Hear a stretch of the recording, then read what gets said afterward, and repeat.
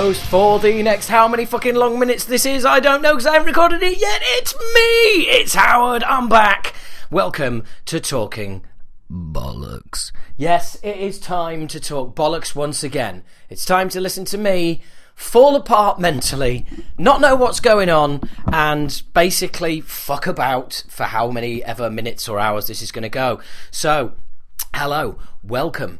If it's your first time listening, fuck off, go listen to something else. You're not going to enjoy this. Seriously, this is just a mess. This is my ego running rampant, or as one iTunes review called it, what was fun times with self-aware egomaniac. Very good, you cunt. So there you go, and there's the first C word, that be cunt word of the podcast. That's 3. Get in! Yes, we're racking up the swearing already because it is big and it is clever. Well, mine is. So there you go. Anyway, welcome, fellow bollockers. Thank you very much, because I do consider you fellow bollockers. It's not just me. It's like, you know, we're all in this together. It might be my podcast, but if it wasn't for you lot, I'd have packed up doing this a long time ago. So it's your fucking fault, basically. Right? So, here we go. It's time for the intro. My name's Howard Smith. H. Smith. Howard H. Smith. I front Acid Rain, rebooted UK thrash band. We are on acidrain.co.uk, at Acid Rain UKAC, on Twitter, Acid Rain UKAC, on Instagram, and Acid Rain Thrash on Facebook. Then there's my stand-up character Keith Platt. You can find me at Keith Platt on Twitter, keithplatt.co.uk, Keith Platt on Facebook, and then there is Talking Bollocks. You're right here, right now. For some reason, if you are not already subscribed, what the fuck are you playing at? Seriously? Just get yourself subscribed. Although I have to say, I did download. Just got a new phone, and I'm gone onto Android for the first time ever, and that's a bit weird. So it's not. It's perfectly normal. It's me. It's actually me that's weird for not having been on there already. But anyway, yeah. First podcast app I downloaded, being the self-aware egomaniac I am. First podcast I went looking for was for Talking Bollocks. Obviously, come on. Really? If you had a podcast and you got a podcast app, wouldn't your podcast be the first thing you looked for? I thought so. It's just normal. So anyway, look for it. Couldn't find it. Not good. So anyway, never mind. Craig All About the Rock's going to get a kicking for that. Not really, but there you go. So yeah, please subscribe, and remember, not the 5th of November, remember to download these podcasts via Wi-Fi. They're big chunky fuckers, right? Now, and also, can we please spread the word to people when they go, oh, but they're 3 hours long? Yeah, no one said you had to sit down for 3 hours and listen to them. I fucking don't. I'm sure many of you don't. You listen to them, it's 3 hours across a month, for fuck's sake. It's less than an hour a week. Just break it down into bite-sized pieces, yeah? And make sure you've got, that was a bit Graham Taylor there, bite-sized pieces. That's a very old reference to a film called Do I Not Like That Graham Taylor made, the old ex-English manager, years ago. And I can quote it to death, basically. But anyway, set pieces. Do you see that, Des de Barnsley? Sorry, I'm going off it there. Hey, that's another human being you're talking about. Sorry, I'll stop it. Anyway, right. God, if you are listening to this for the first time, you are probably thinking, that was good advice he gave me. I'm fucking off. So anyway, that's all the shit. That's all the top end stuff out of the way. So what's been happening in the world of metal this month? I don't know, Howard. What? Well, first up, I've got a big thank you to Joel at Music for Nations and to Liam at Universal for sending me massive packages of vinyl. That is fucking awesome. Thank you so much for that. Really appreciate it. I already have like 40 odd albums, and I've actually had the turntable about a month, if that. So that's fucking awesome. Thank you very much, guys. I've also had a birthday, for those of you that weren't aware. Yes, I had a birthday last week, so happy birthday to me, happy birthday to me, happy birthday dear me, what a cunt, happy birthday to me. Yeah, and I got some wiki presents, but one that I got, which was just fucking awesome, is, I don't know if any of you are aware of the cartoon Modern Toss. Yeah, this has got nothing to do with metal, by the way, so pin your lug oils back. there's a book called Modern Toss, A Decade in the Shithouse. For those of you that know Modern Toss, you will know what I mean. It's fucking brilliant, but I've got to read you this because it just cracked me up. It's a poem right at the back, and it's called The Matchstick. Little strip of wood, yeah? One end of you caked in phosphorus shit, sitting still as fuck in a box, 24/7, 365, waiting for the day to get your tip scraped against the box you live in till your head explodes. That's life, mate. Don't come running to me. Fucking brilliant. That wasn't a very good reading, to be fair. But if you even think that's vaguely amusing, you've got to check out Modern Toss, man. It's fucking awesome. So yeah, happy birthday to me. Very cool. Went up north. Just ended up sat outside a pub in just absolutely incredible sunshine. It was just unbelievable. And yeah, that was fucking just brilliant. Had a really good time. So anyway, yeah, you don't give a shit, do you? That was my birthday. Fuck it. One of the book I bought, got myself a birthday present. Okay, myself, obviously. I cannot recommend it highly enough. Live at the Brixton Academy, A Riotous Life in the Music Business, Simon Parkes. By Simon Parkes, who basically turned, in the early 80s, aged just 23, Simon Parkes bought the Brixton Academy. Over the next 15 years, he turned it into Britain's most iconic music venue. Now he's telling his story. It's fucking great. I'm only halfway through it. I'm actually on 180 pages of about 416. So, but it's fantastic. Now, I appreciate I do live in London. And I've been to the Academy a lot, so it might mean more to me than it would to somebody outside London who's not been to the Academy, and I've even been lucky enough to play it once with Suicidal Tendencies, as regular listeners will be fucking sick of hearing.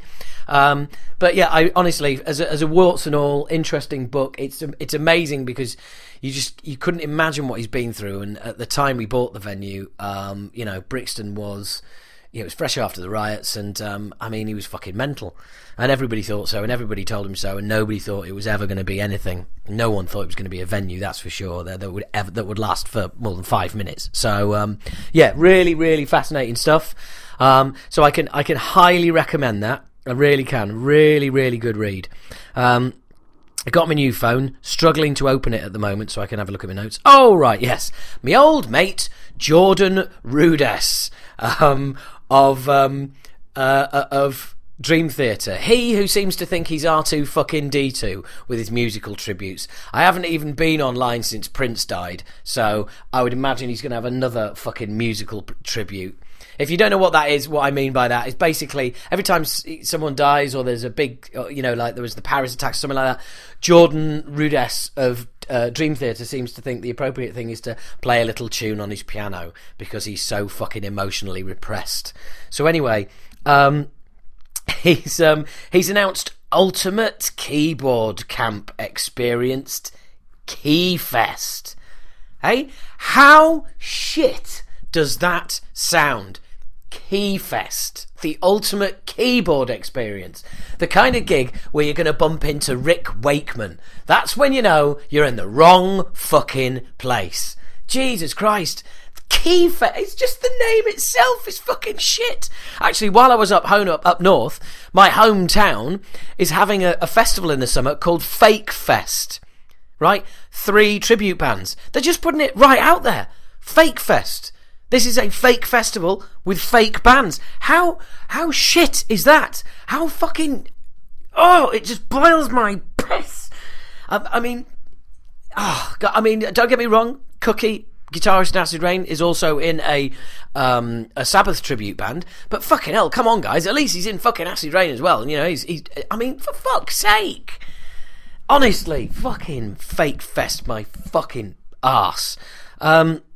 That's really fucking pissed me off. But even Fake Fest has got to be better than fucking Jordan Rudess's Key Fest. What the fuck do you do at Key Fest apart from stand around going, ooh, nice keyboards, and then playing them? I mean, what do? Do you dance?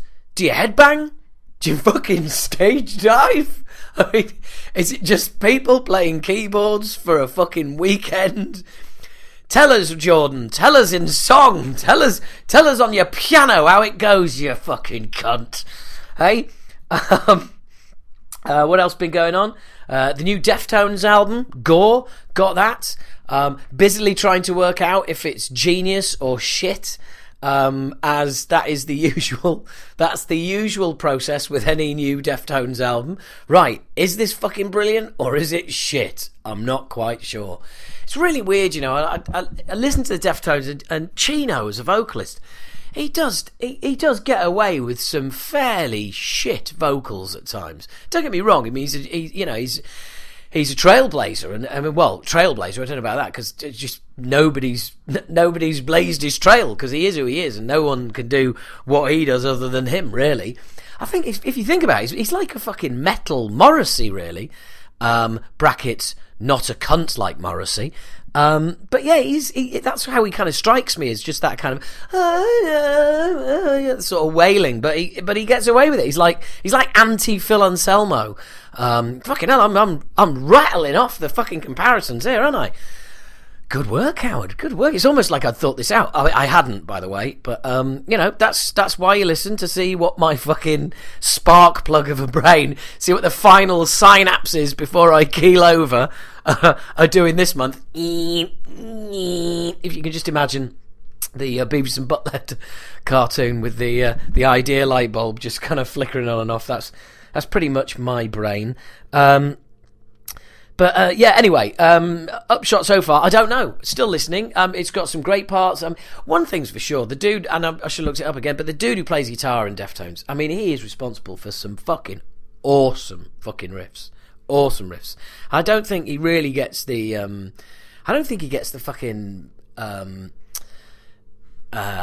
props that he deserves at all. It pisses me off. Pisses me right off. Now, some of you may notice there was a little gap there.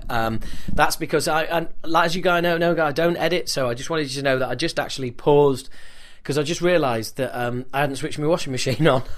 There's I know, rock and roll, yeah. I ain't put my washing machine on, so I paused the recording so I could wash my clothes, yeah.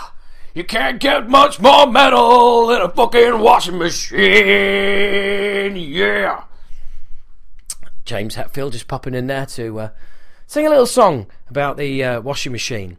And that leads us nicely into the fact that, yes, Ted Nugent, and I quote, me and Prince were a lot the same. It's something along those lines, to be honest.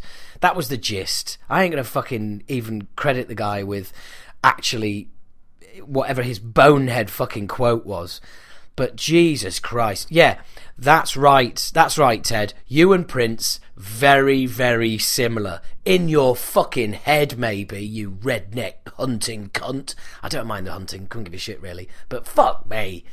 Seriously, the Donald Trump of metal reckons he was a bit like Prince. Well, as you had a fucking head, arms and legs, and a torso. Other than that, fucking not at all similar whatsoever. Fuck, what a dick. Anyway, so that was that. That was a handy detour with the washing machine song. This and other songs, like the song at the end of last month's podcast, I think I'm going to put all of these songs will be available soon on a compilation album called Howard H. Smith Loses the Fucking Plot. And there's probably going to be a double album, so look out for that, which would now be available on vinyl as well. Anyway, what else has been happening? Oh, well, look, I don't always stick to metal, haven't in this episode, but one thing I felt that I really did want to comment on, and again, this is my point about people trying to post stuff and get me to rant about it. A guy is suing Kanye West and Tidal, which is the big streaming service of which he's a partner.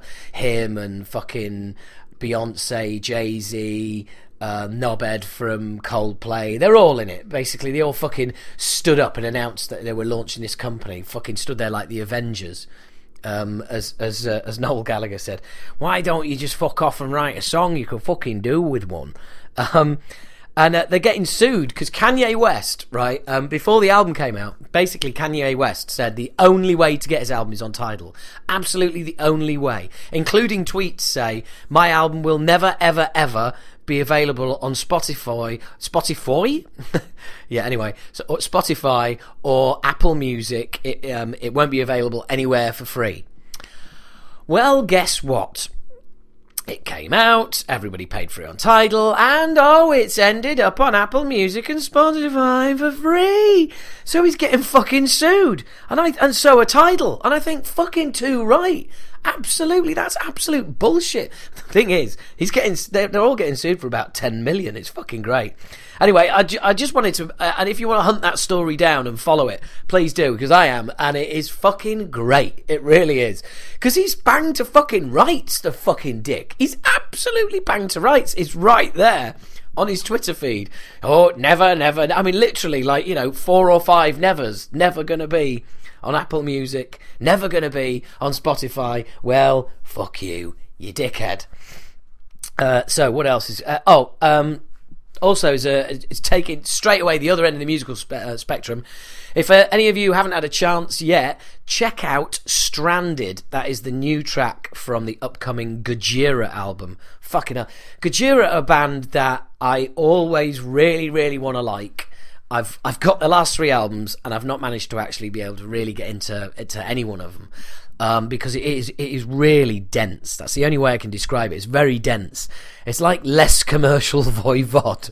No, it's not. It's just, it is really, sometimes I've found it impenetrable. The odd song I really like, but I've never managed to deal with the album. But anyway, so I'll probably be down that way again, but I have to say the new track Stranded is absolutely excellent. I mean, the video is the usual art house wank that you expect from a bunch of French guys. No offense, France, but especially after my hernia specialist was French. No, you do not need the operation. Now go away, your mother was an hamster and your father smelled of elderberries. That was a fucking juicy pronunciation of elderberries there, wasn't it? Elderberries. Even a French guy would be listening to that going, yeah, we don't speak like that, you cunt. So Gojira, yeah, check it out. Very, very cool. Very cool. And obviously I've already mentioned it, but so Prince has died. Fucking hell. Who next? 2016 is ripping the arse out of fucking... just the world in general, but the world of celebrities, it's just fucking ridiculous. Celebrities, actual fucking talented people as well. To lose Lemmy,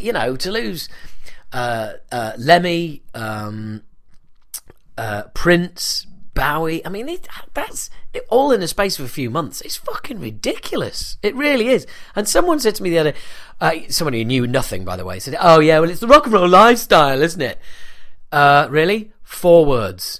Ozzy Osbourne, Keith Richards. Oh, and some more. Shut the up, fuck, cunt. And anyway, so that was the end of the job interview. Right, okay. I've bullshitted enough to start with. First up is going to be an interview with very old friend Jason Arnott. Jason, I don't want to say too much because we kind of catch up in the interviews. There's no point in doing too much. But just to preface it, heavily involved with Kerrang, as you will hear. Back in the day, he has been an author for many years. He's still involved in metal, and I mean, we actually bumped into each other at the Slayer and an Anthrax show at the end of last year at the Brixton Academy. Hey, hook right book to the back. Yo! This is almost professional. So you will, you'll hear all about us catching up. And there's some really interesting stuff there. And you'll also hear me saying that the new Anthrax album isn't all that. What a cock. Look, I'd only given it a couple of spins at that point. By the way, just played it again today. Fucking great. Absolutely love it. As is Prong No Absolutes, which is absolutely awesome. So anyway, guys, this is my interview, my chat, my lovely catch-up with the one and only Jason Arnott. Okay, let's ring Jason. and see how this goes.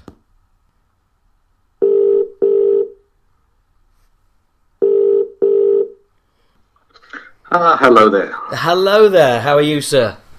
I am utterly well. Let's utterly well. Let's pretend like we didn't speak 5 minutes ago. yeah, I know. Yeah, this is totally spontaneous. Absolutely, yes. Like all the best interviews, it's completely spontaneous and not planned at all. No, we certainly didn't plan to speak at this time. This is just us hanging out, shooting the shit and chewing the fat. Well, let's face it, we nearly didn't. Yeah, I know. good old Facebook. You know, the best laid plans. We can thank Facebook for that, though. Yeah, absolutely. And of course, we bumped into each other only a few weeks ago at the Slayer and Anthrax show. I know. It was very nice to see you in the queue, and it was even nicer, frankly, to see Slayer on top form. Yeah, what a great gig that was. Yeah, I saw your. I didn't see your review. I think I saw a clip of what you wrote on Facebook, and I wholeheartedly agreed. I must say. Yeah, I mean that was the best. It's not like I've seen. It's not like I've seen Slayer sort of like every year since 1986 or 1985, like some people probably have. But I'm one of those. Yeah, but I went to see them on the last tour, the World Pain and Blood tour, which was really good, and I really liked it. But it wasn't. I don't know. The Brixton. I don't know. I've kind of got this theory, which is a bit of a sad theory, really, in a way. Oh, do you know what? I think we're about to agree on a theory. Go on. Really? Let's see. I think it's just when tragedy befalls a band or they encounter some kind of terrible obstacle, that's when that's when the fire really gets lit under them, and they're more likely to kind of really make more of an effort. And I really felt like they were making more of an effort, at Brixton. I'm slightly more controversial. I'm in the sort of whisper it quietly. No one's missing Jeff. Yeah, absolutely. Yeah, I'm right out there on a fucking limb. Don't mince your words, do you, sir? That's it. I'm living on Island Howard, population 1. No, I think that with the quality of Repentless, and bit by bit there's been a drip feed of Jeff didn't really play any guitars, he just did the odd solo, and he was becoming more and more of a recluse. And I just think, and it's been respectful, but I just think there's little bits have come out where basically it's become pretty clear that over the last 10 years, Jeff was really just kind of withdrawing from the band. Yeah. And when I think Repentless is a not only a fantastic album. I think the song itself is probably one of the best songs they've written in 10 years. And I just think that sort of you kind of whisper it in dark circles, but Jeff hadn't been the force that he was for many years. Yeah, I don't know. I literally don't know anything about that side of things, but I suppose there's a difference between sort of, I think the fact of the matter is that there aren't many people who wouldn't want to see Jeff back in the band, and indeed back on this planet, ideally. Whether that means they're actually, whether that's the same thing as not missing him, I don't know. It's hard to say, isn't it? But I don't know. It's a funny one for me because album-wise, I think the last truly great Slayer album was South of Heaven, really, which is probably quite controversial as well. Oh wow! Yeah, you're out there pissing on Seasons in the Abyss. Good on you. Well, I don't know about pissing on it because I still think it was a great album. But right. If we're talking like classics, yeah, I think I revisited South of Heaven over the last couple of days actually, and I just think I was really just struck by how well produced it was, and I think it was, and I think that, and I guess Rain and Blood were two sort of rare examples of a thrash album being produced in not just sonically, but in the old-fashioned sense of the word by Rick Rubin, and you can kind of feel his influence on some of those arrangements. And I just think since then, especially post Seasons in the Abyss, something changed, or something, I don't know, something about Slayer's songwriting just became a bit generic and a bit weird. Yeah, I mean, I know what you mean. I mean, I loved South Heaven when it came out, and it is a classic, yes. But I actually think Seasons in the Abyss has worn better. My feeling with South of Heaven was that, you know, Distant Aggressors on there for a start, so it loses points. Yeah, it's a bit of a shame. Is that the only Slayer album with a cover, apart from the covers album, obviously? yeah. They just packed them all into one album. Which is for the best. No, I think, which by the way, I think is fucking awesome. That album.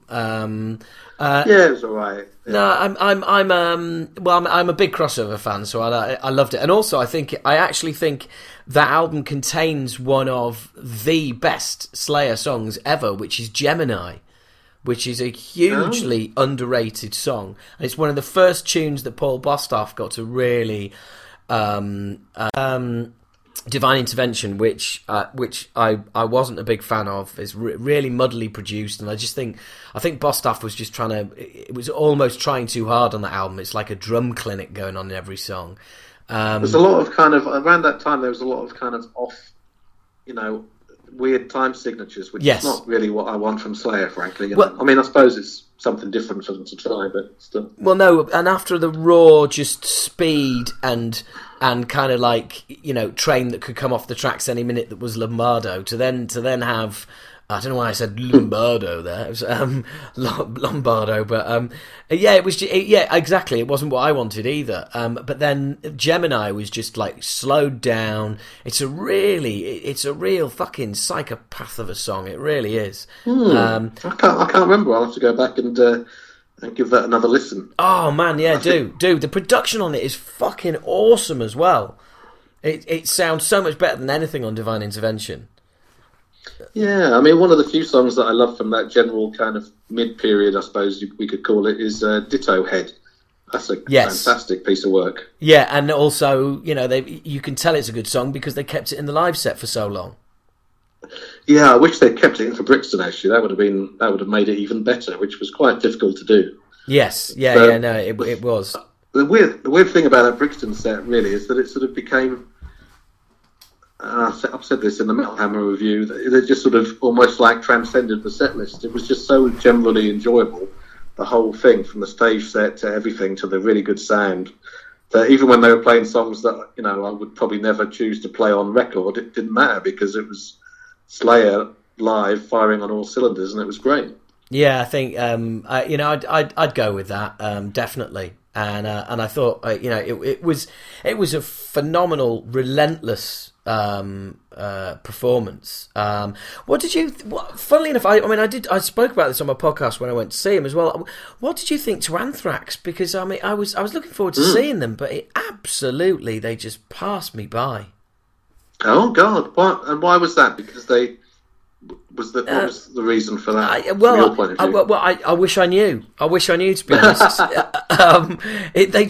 I just found it really pedestrian. I'm a fan of Joey Belladonna, but I found him quite irritating that night. So again, whether it was me or whether it was them, and it was probably me. But I just found, Joey was just walking around giving it the devil horns every 20 seconds, and some of it, and some of his patter really does stink worse than brie. Patter. I love the word patter. Yeah, and then you've got Scotty and sort of like doing this faux hard bastard voice between, who's into thrash metal? Oh, really, Scott? Who's into thrash metal? Really? You and Slayer, fucking no one. I don't know why he does that. Yeah, there's a couple at the back maybe, rest of us, fuck off, And then, and what really put and they played March the SOD, which I loved, and I was astounded at how, that didn't get a massive cheer. It was like, literally, there seemed like about a few hundred of us that were pleased to hear it. I was astounded that it didn't bring the roof down.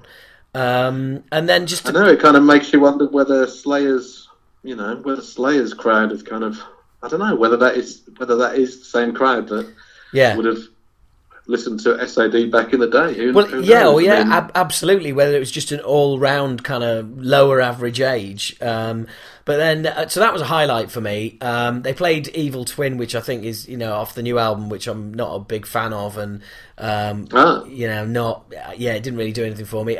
But to put the tin hat on it, Scott Ian brought his kid on stage at the end, and that was the end of it. For me, it really was. He brought the what on stage? He brought his kid on stage at the end. Oh yeah. And for me, that's just like, how many fucking albums has she written on, mate? I am not fucking applauding. I'm sorry. Is Charlie going to bring? Is Charlie going to bring his dog on? Is that going to? It's like, why do we want to see your kid? You're a hard-hearted soul. You can tell I'm not a parent, can't you? Yeah, I know. Jesus Christ. Well, I mean, they're about to leave the stage anyway. So, I mean, frankly, what difference does it make to you whether he brings his kid out on? That's my point to you, Mr. H. Yeah, well, look, I don't expect me to rationalise my stupid opinions. It's purely an emotional thing, but I know I get the same when I get the same when sport, when footballers like bringing their kids on to go and lift the FA Cup up, and it's like there's a stadium with like 100,000 people in that would give anything for they would give their right arm to go up those steps and lift a trophy, and you're bringing on your bloody screaming kid that doesn't even know the difference between the FA Cup and a fucking vase. I mean, I suppose it's it's an indulgence, isn't it? But a lot of live performances have those kind of. It's almost part of the contract, isn't it? That there's going to be some kind of indulgence on the performer's part, and I suppose how well you receive that depends on how well you enjoyed the set, probably. Well, absolutely, yeah. If you bring out your mum, you're not enjoying it so much. But I guaranteed, if I had kids and we were playing Bloodstock, I'd probably bring them all out. Do you know what I mean? Wife, kids, in-laws. I'm sure I would. But I probably would too. I'd bring me local greengrocer on.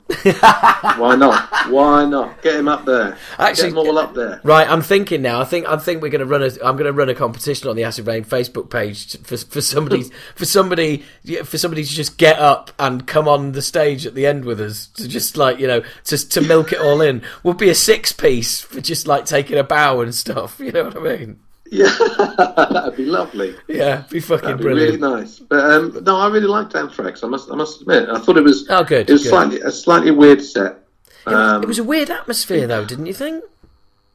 Yeah, but then again, I don't know. It's interesting, isn't it? What do a Slayer crowd expect from Anthrax? I mean, to a lot of Slayer people, I suppose Anthrax are like.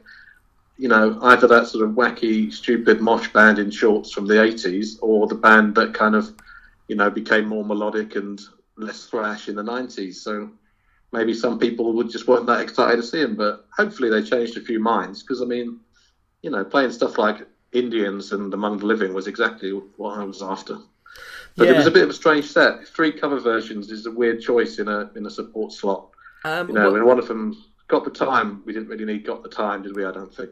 I've got to be honest. I'm glad you brought all this up because I have to say that got the time I can live with, but Antisocial can fuck off.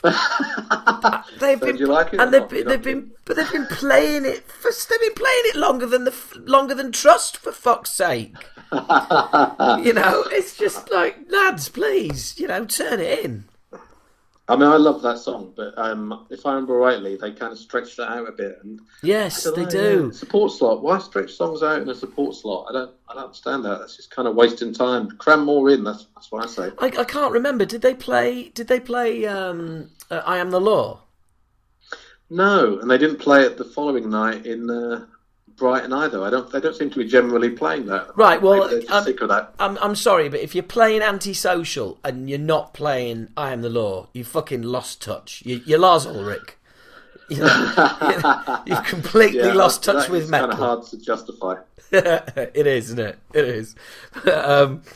So no, this is bizarre. Actually, we've just stumbled into 15 minutes of discussing the last time we saw each other Yes. at that gig, and there is so much to talk about with you. Right. I actually just dug out the Moshkinstein thanks list, and because I was sure you were on it. Was I not? You weren't. No, so my apologies. This is a bit late now, obviously. This is an outrage. Yeah, it is an outrage. I'm amazed you haven't hung up. I know. I thought about it, but then I realised it wasn't an old-fashioned phone, so I can't actually hang up. I have to work out where to press the stop button. And that would take too much effort. Just press the red button and it all disappears. It'll all be over. Exactly. The misery will end. That's it. The horror of it all. The horror of it all. That's Anthrax reference. Yes, and they played it, didn't they? Did they? Yeah, they did. At Brixton? Yeah. Yeah. Why don't I remember this? Because they probably played it and you went, fucking hell, what's that? I can't remember that. The last track off Among the Living. Yeah. Yeah, they played it. They must have only played a bit of it, though, because surely... No, they played the whole thing, because Scott Ian really dragged the riff out. And again, I was amazed at the lack of reaction in the audience. We weren't watching this from, alternative universes, were we, or something like that? Do you know what? While we're on the phone, I'm going to Google the set list for that night, and I'm going to humiliate you live on air. Well, you never know. You might get a surprise. Yeah. Well, actually, do you know what? Let's settle this bastard. But only Setlist FM can help us now. Yeah. Absolutely. And people are listening to this as you Google, and they're either thinking, they're thinking that one of us is a stupid cunt, basically. No, I think what they're thinking is, I didn't fucking tune in to listen to two blokes. Two grown men bickering over a set list. I don't even give a shit about. Oh, bastard! It was Among the Living. Oh, well, that's an easy mistake to make. The title track or the final track of the album? Well, I think I think you're right. They did play. It was the intro to. It was the intro. Yes. Yeah. And then you'd had a few ales by then, celebrating your interview with Gary Holt, and so you thought that's the song. They're going to play the whole song now, and I'm going to just decide they have. I don't know how Gary made it on stage after the highlight of the evening, talking to me prior to the gig. Do you know what I mean? I mean, it's like, why bother? Why bother? He obviously decided to rise above it, and yeah, absolutely, the ultimate professional. And I was the ultimate professional that night. I wasn't even on the guest list. I bought a fucking ticket. Oh my god! Now that is that is good work. Yeah, that's dedication right there. I think it's good for the solo to buy the odd ticket. You know, in the last sort of. Since I left Kerrang, I've certainly bought the odd ticket, and it feels good because the money is going to the band, and you obviously want to see them. Yeah, absolutely. I mean, I'm all for buying tickets, buying CDs, and I think now more than ever, it's important. It's important that bands get some funds from somewhere. Yeah, I know. It's just it's shocking. But actually, just whilst we're on the. Just tailing off on the Anthrax conversation. Have you heard the new album yet? Yes, and it's really pretty good. Okay. Oh, you've just put that straight out there, haven't you? You've just put that. You've just put that straight out there. He's like, yes, I've heard it, and it's pretty good. And I'm like, right, okay. How'd you like those apples? Yeah, absolutely. I think I saw a quote from Frank Bello when he said it's the most metal album we've written in a long time, and yes. having played it, I think yes, I agree. And what he's actually saying there is, by the way, this is not a thrash album. Yes. Yeah, true. It's not. No. It's as our guitarist referred to it. It's very Joey. What does that mean? It's a lot of showcasing of his voice, isn't it? Yes, yeah. It's very. I mean, Paul was heard it first, and he was like, "Oh, it's very Joey. Have a listen." I was like, oh, "Okay." And yeah, I know what I mean. There's a couple of tracks on there where I was really scratching my head, going, what are you doing? I don't expect this on an Anthrax album.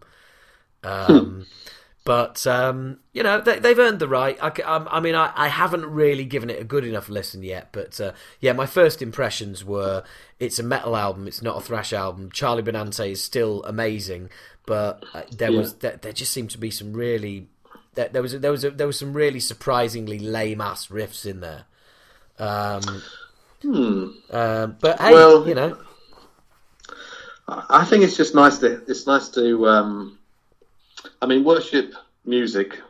It was nice they had a comeback album together with Joey, but it was a bit sort of, I don't know, it was a bit lackluster, really. You think so? And so this album feels more.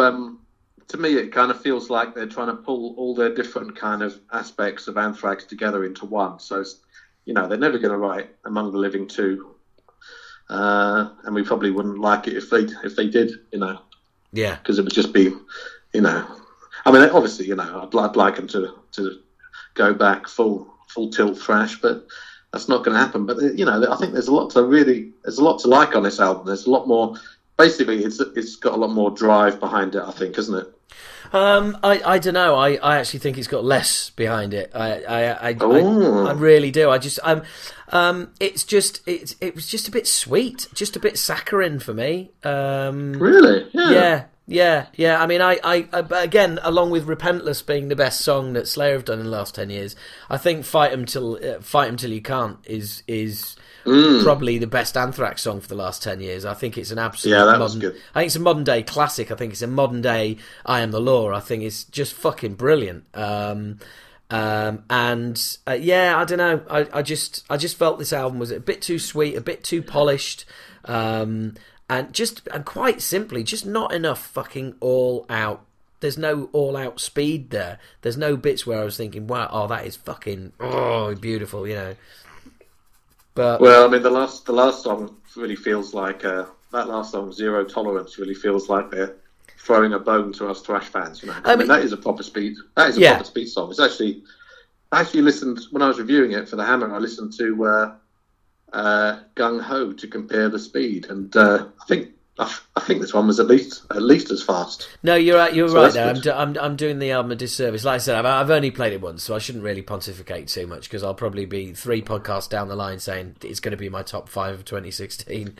Well, it's possible with this kind of album because I must admit, when I first heard it, I wasn't exactly overjoyed. You know, I don't know. It's funny, isn't it? When you listen to an album that you're looking forward to, the first listen, you're kind of full of so much hope, you know, and you want it to be like amazing. Yeah. And then the second time you listen to it, you're kind of, you know, you're accepting it more for what it is. And then the third time, and a lot of these songs do take a while to kind of wheedle their way in. So you might find yourself liking it more. Well, yeah. I mean, I'm more than happy to give it a few listens. I mean, I love the production. The actual sound of the album is awesome. Yeah, I mean, the guitars could always be bigger, couldn't they? I just think that's on every album ever. I always think that I must admit I listened to it. I found it really startling. I had my phone on shuffle and I was shuffling Slayer tracks, and I listened to something on World Painted Blood and it sounded great. And then Silent Scream kicked in from South of Heaven, and it just made World Painted Blood. It made it sound tiny. Yes. You know, it just sounded tiny. You know, it was the remastered South of Heaven, and it sounded fucking huge. Yeah.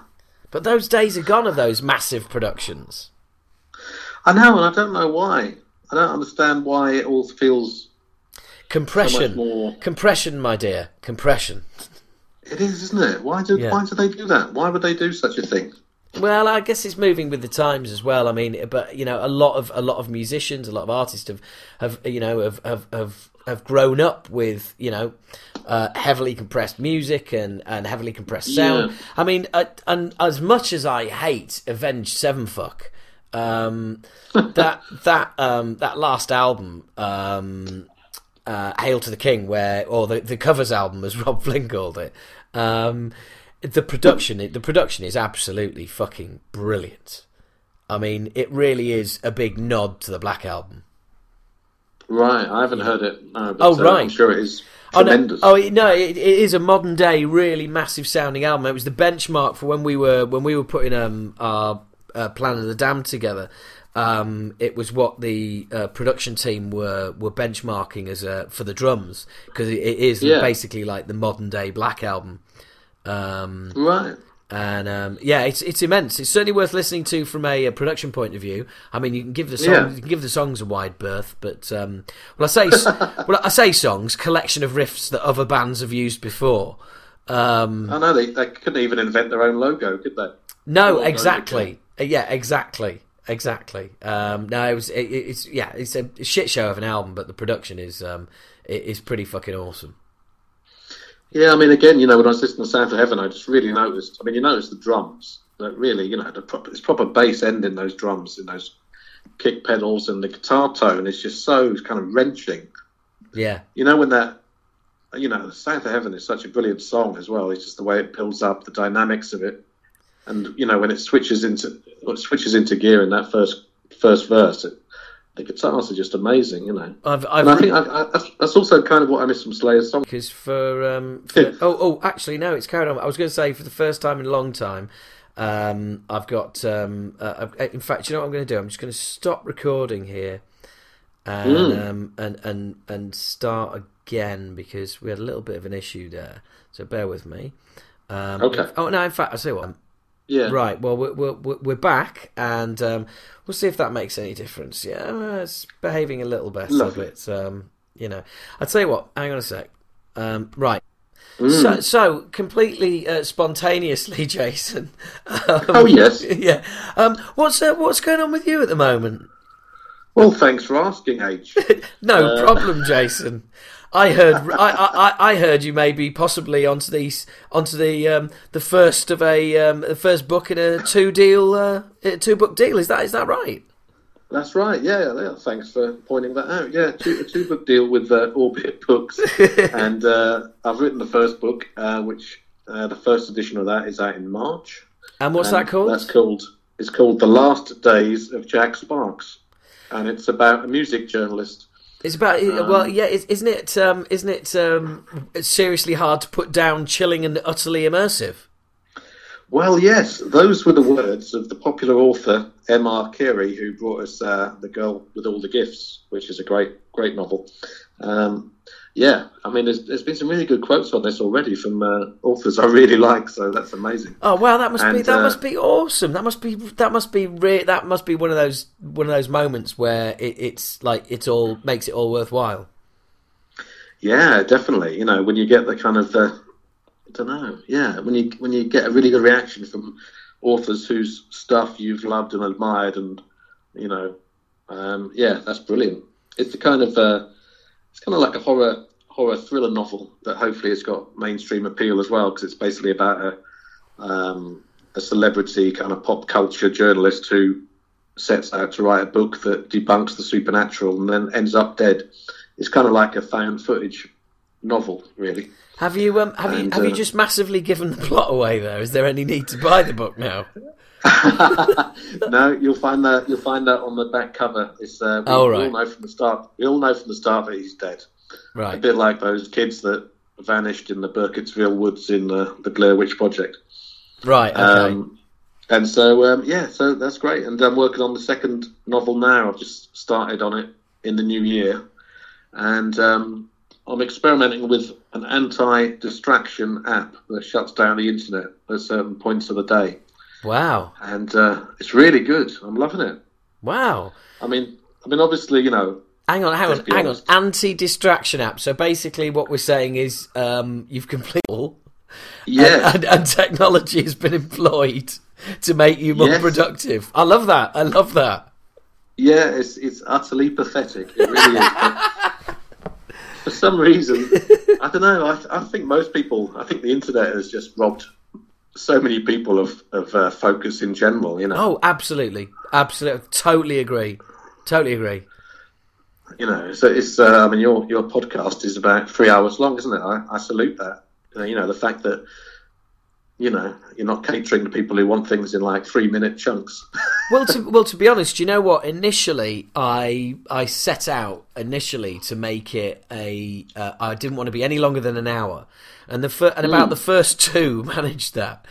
But I ended up getting so much content from around the place, and also, I mean, I babble on for at least about 45 minutes per podcast, and you've only got to chuck a couple of hour-long interviews in there, and that's nearly 3 hours.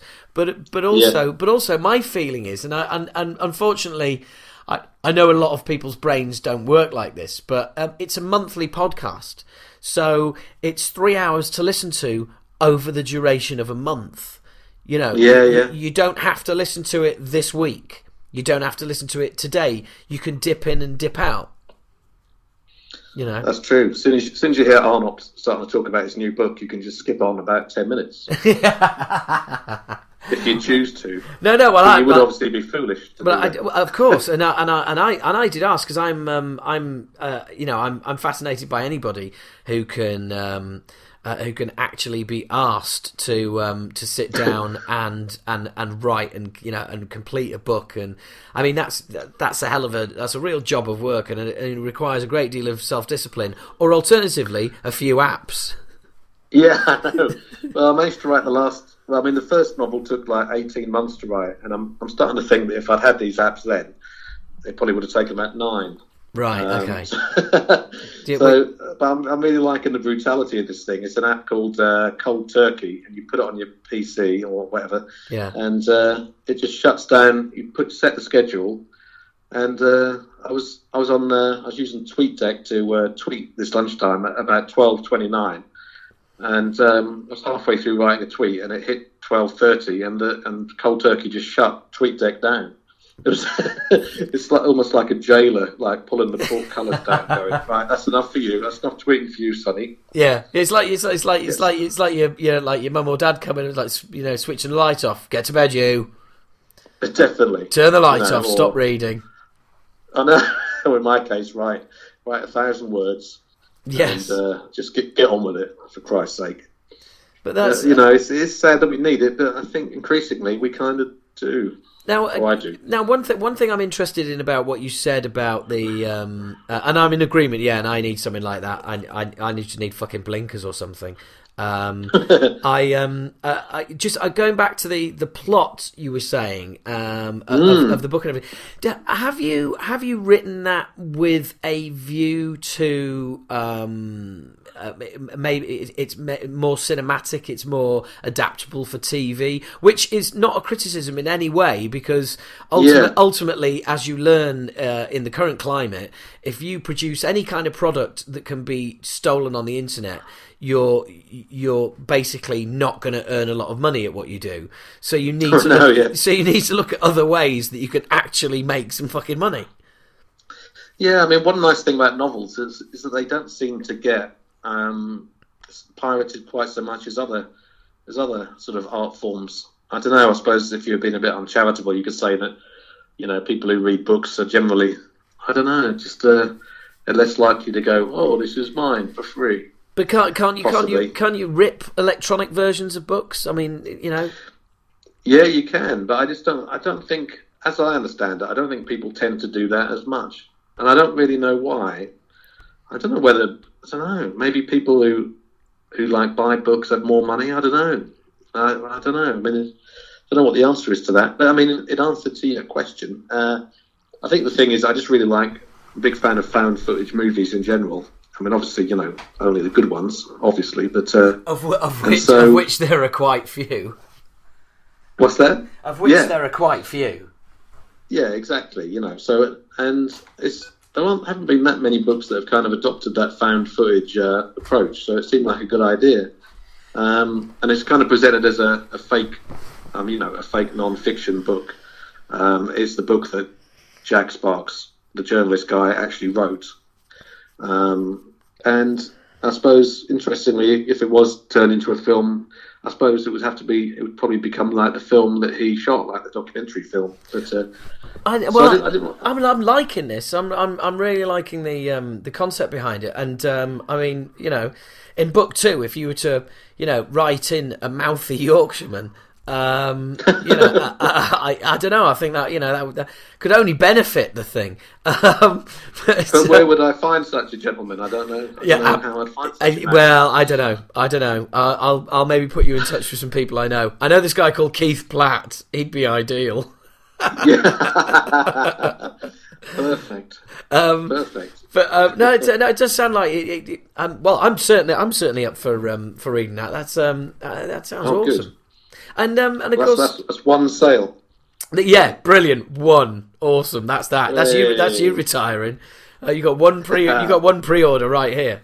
Brilliant work. Now, funnily enough, I thought earlier I kind of dropped into the conversation that I checked the Moshkinstein thanks list and you weren't on it, and I apologise. And we just kind of like skated on to something else, and there are going to be people listening going, "What the fuck was that all about?" Oh, that's a good point. Yeah.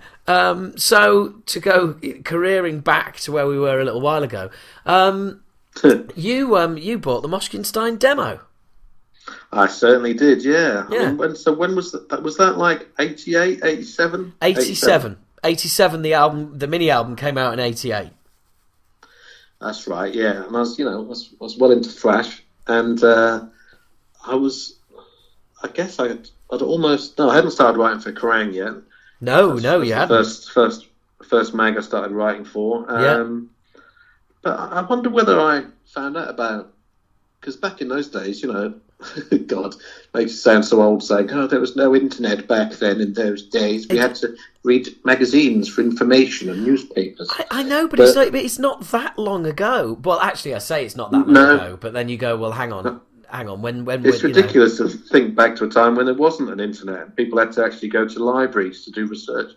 But yes, I reckon I might have read about Moshkinstein in Don Kay's Death Fine column. I think was it reviewed in that? You did, and I remember I remember you writing and buying a copy of the tape, but I was really just.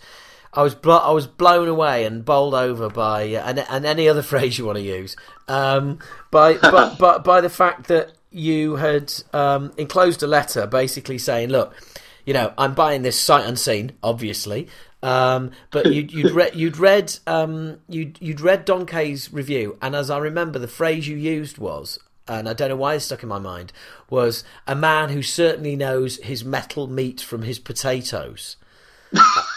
And even then, you had a future as an author. To be honest, I don't really know what I meant by that.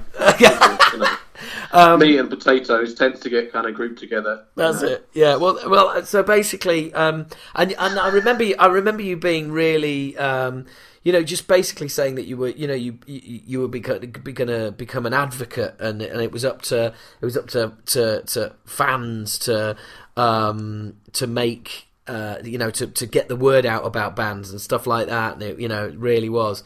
And I remember posting you the tape back, and I think I've enclosed a letter as well to say, well, look, good news is, you're not going to have to do too much because we're about to sign with Music for Nations.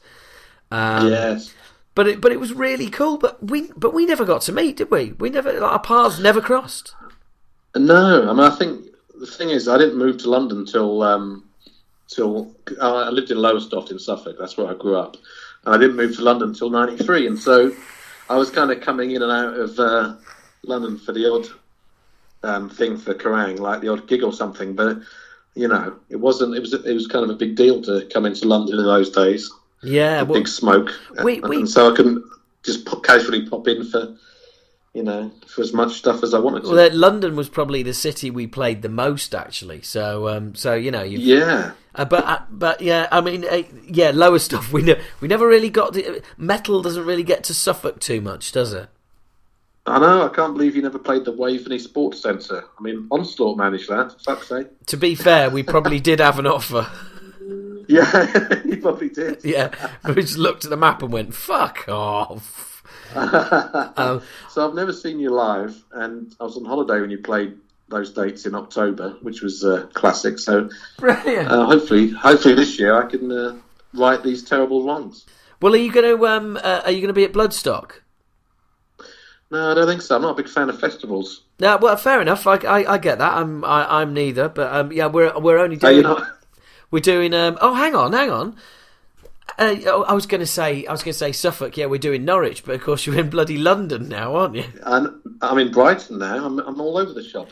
Actually, there is a slight undercurrent of something that I'll talk to you when I always do this in every fucking interview I do. I mention something that I can't talk about on air, and I always end up having to apologise to the listeners. So as you will know, yeah, exactly. So this is a tradition, but yeah, there's something rumbling that we may be doing in London in the summer. I will mention that when we get off air, as it were. Excellent. But yeah, so after that wonderful letter you wrote to me, you then went on to as you said, so you moved up to London in '93 to work full time for Kerrang. Yeah. It was. I kind of just decided to do it. I mean, was that must have been like hitting the mother load? Surely, I mean, was it a full time job, or was it just like you were a freelancer? No, I was totally freelance, and it's quite a ticklesome story, really, because no one said, "Oh, you've got to move to London." No, Jeff Barton, the then editor, didn't say, "Christ, you've got to move to London. We need you here." I mean, I suppose thing was I was getting quite a lot of work, I suppose, so it seemed like a good idea. But after I moved to London, I can remember going in the office and talking to the reviews editor, Alison Joy, and she said, "God, you haven't just moved here for Kerrang, have you?" And oh shit! And I thought, oh shit! But it turned out fine, and I got enough work to live on, and sort of wrote about a whole load of thrash and death metal, and sort of progressed on to sort of writing about other sort of bigger bands as well, I suppose. But you would have been. Oh no! I was thinking Mega Metal Kerrang was probably about done by '93, wasn't it? Sadly, yeah, I love that thing. I still, every now and again, I still get them out to read. I do. I still dig out the poster of Doro Pesh, I have to say. Well, don't we all? Don't we all? I mean, that's a different matter. Yeah. Well, that fucker got laminated in 1989. It's the best route, isn't it? Yeah. I won't say many learn to their cost. I won't say what it got laminated with. But suffice to say, you'd need a toffee hammer to fucking bend it in half now. You really don't hear enough about toffee hammers these days. Oh, mate, toffee hammers. Having spent the Christmas in Yorkshire, toffee hammers everywhere up there. Still in fashion. That's a good name. It's a good name for a band, isn't it? Yes. Yeah. I know. Well, actually, I like an album everywhere. Toffee hammers, not just toffee hammers, but everywhere. Yeah, absolutely, yeah. Or maybe that's the Invasion band. of the Toffee Hammers. Or maybe that's the band Toffee Hammers, and then the album's just called Everywhere. The album's simply called Everywhere. Can I just say, if there's not a mention of a toffee hammer in book 2, yeah, you can fuck off me buying book 1. But hopefully, you've already been suckered into reading book 1 before you get onto book 2. Yeah, well, is there somewhere I can subscribe for the whole set? Yeah, I'm sure I can find somewhere. Yeah, let me issue one's 99p, but I get a free binder, yeah? Yeah, of course, yeah, the full set. Brilliant. I'm just writing down on a post-it note, Toffee Hammers book 2, everywhere. Brilliant. So anyway, sorry, we kind of like diverted there. You ended up writing because of course what people won't realise is your website jasonarnup.com. There's a picture with you in what looks like Ozzy Osbourne's front room as he tries to strangle you. Yeah, that's right. Yeah, I mean, funnily enough, that was from the 2000s. That was when I interviewed him for Heat magazine. Wow, you really would sell your ass and work for anyone, wouldn't you? Oh, absolutely. No, I mean, I like a bit of Heat. I think it's a fun fun magazine. You know, it's got more of a sense of humour than a lot of the other sort of celeb magazines. So I started writing for them. I mean, basically I sort of started. I went to London to work for Kerrang in '93, and then sort of eventually ended up on the staff, news editor, deputy editor, acting editor, and then sort of realised I wanted to spend the rest of my life writing fiction, and so I left. But did a bit of entertainment journalism to keep myself tided over. Yeah. While I wrote a load of rubbish scripts and novels that no one would ever read. Including you now, I presume. Yeah, I mean, well, that's the thing. When you're learning how to write stories and fiction and stuff, you know, you're always going to write a load of crap that's going to, you know, but it's worthwhile because you learn from every bit of it, hopefully. Yeah. Unfortunately, there's no easy way. I suppose it's like anything, isn't it? You know, I bet there were a load of crap acid rain songs that never saw the light of day before Moshkinstein. No, not really. We everything we ever wrote that was crap, we recorded. No. To be fair, a better analogy would be, or rather comparison would be stand up, because I've been doing stand up longer than music, a lot longer. Really? Yeah, I mean, I started stand up in '95. Yeah. So, up to now, that's 20 years. Take 5 years off because I had a 5-year break. So, 15 years of stand-up. Whereas I did the band first time round from 85, 85 to 91. So it's only 6 years really, and we've been back, a few months. So I mean, but stand-up again, stand-up is exactly the same. It is basically, you go out there and, as you said, a load of shit scripts that nobody would ever write. Well, you go out there and tell a load of shit jokes that nobody will ever laugh at. But I mean, Jesus Christ, that must be so much harder because, in my case, I mean, hopefully most writers when they write their early crap, they have the good sense to keep it to themselves. But I think it has to be one of the braver professions in entertainment. Delivering material directly to people and they're going to either laugh or not. Basically, that's pretty fucking scary, isn't it? It's a long time ago. Occasionally I'll have gags that don't work because but they'll be work in progress, and they will work eventually. And when it's surrounded by a load of material works, you can just pass it off. But when it's a long time ago. But I don't ever remember being scared. I've got to be honest, because ultimately, it's a choice. If you don't want to do it, then fucking don't. And that's why I don't believe it's brave, because ultimately you have a choice. Bravery is when you don't have a choice. Bravery is is running into a burning building and pulling people out. Going up and telling a few shit jokes that people don't laugh at. It's not. But I suppose you said in an entertainment sort of context. Yeah, I mean, it's not fireman brave. Let's not. Let's not take it that far. But still. But again, I just think, to be honest, when you've got an ego the size I have, I think it's ultimately it's feeding the ego, and that you're on a mission to actually get to a place where you fucking rock, and that's the goal. So ultimately, if you've got a big enough ego and a thick enough hide and an inner drive that really wants to make you do it, then you will do it. And I think that there's a lot of crossover with what you do there. Well, I mean, creativity, any kind of creativity is pretty much equal parts, I think, self-doubt and ludicrous ego. It's kind of it's the ego to say, I'm going to create this and you're going to absorb it, this media that I've created. Yes.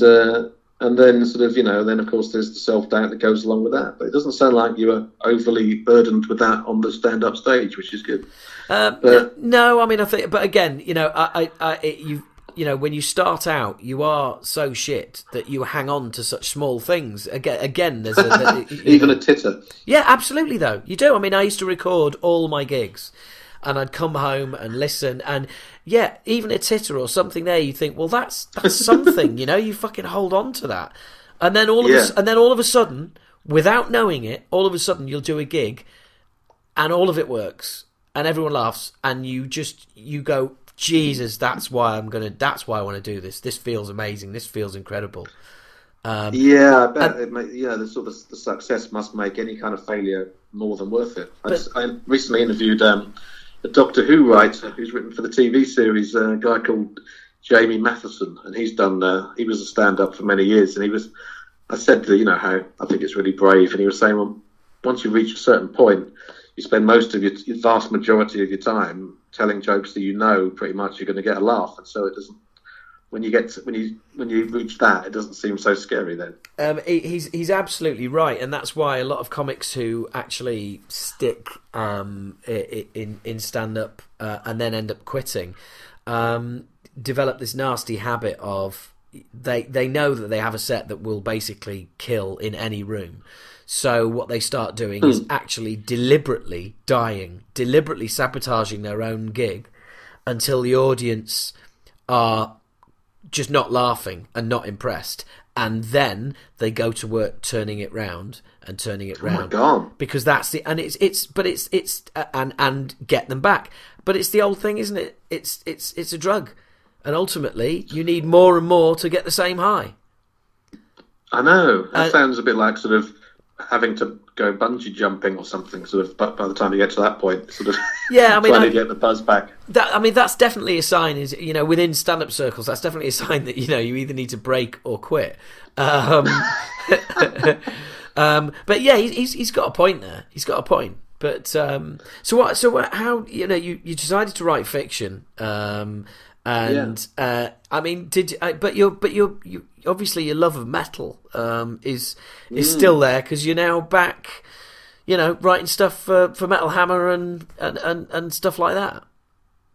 Yeah, I mean, to be honest, it's really because my love of especially thrash metal has never gone. I mean, I think it kind of, when I was at Kerrang, sort of on the staff, I think it kind of probably left me by necessity for a while, just because I had to worry about what most people were into more.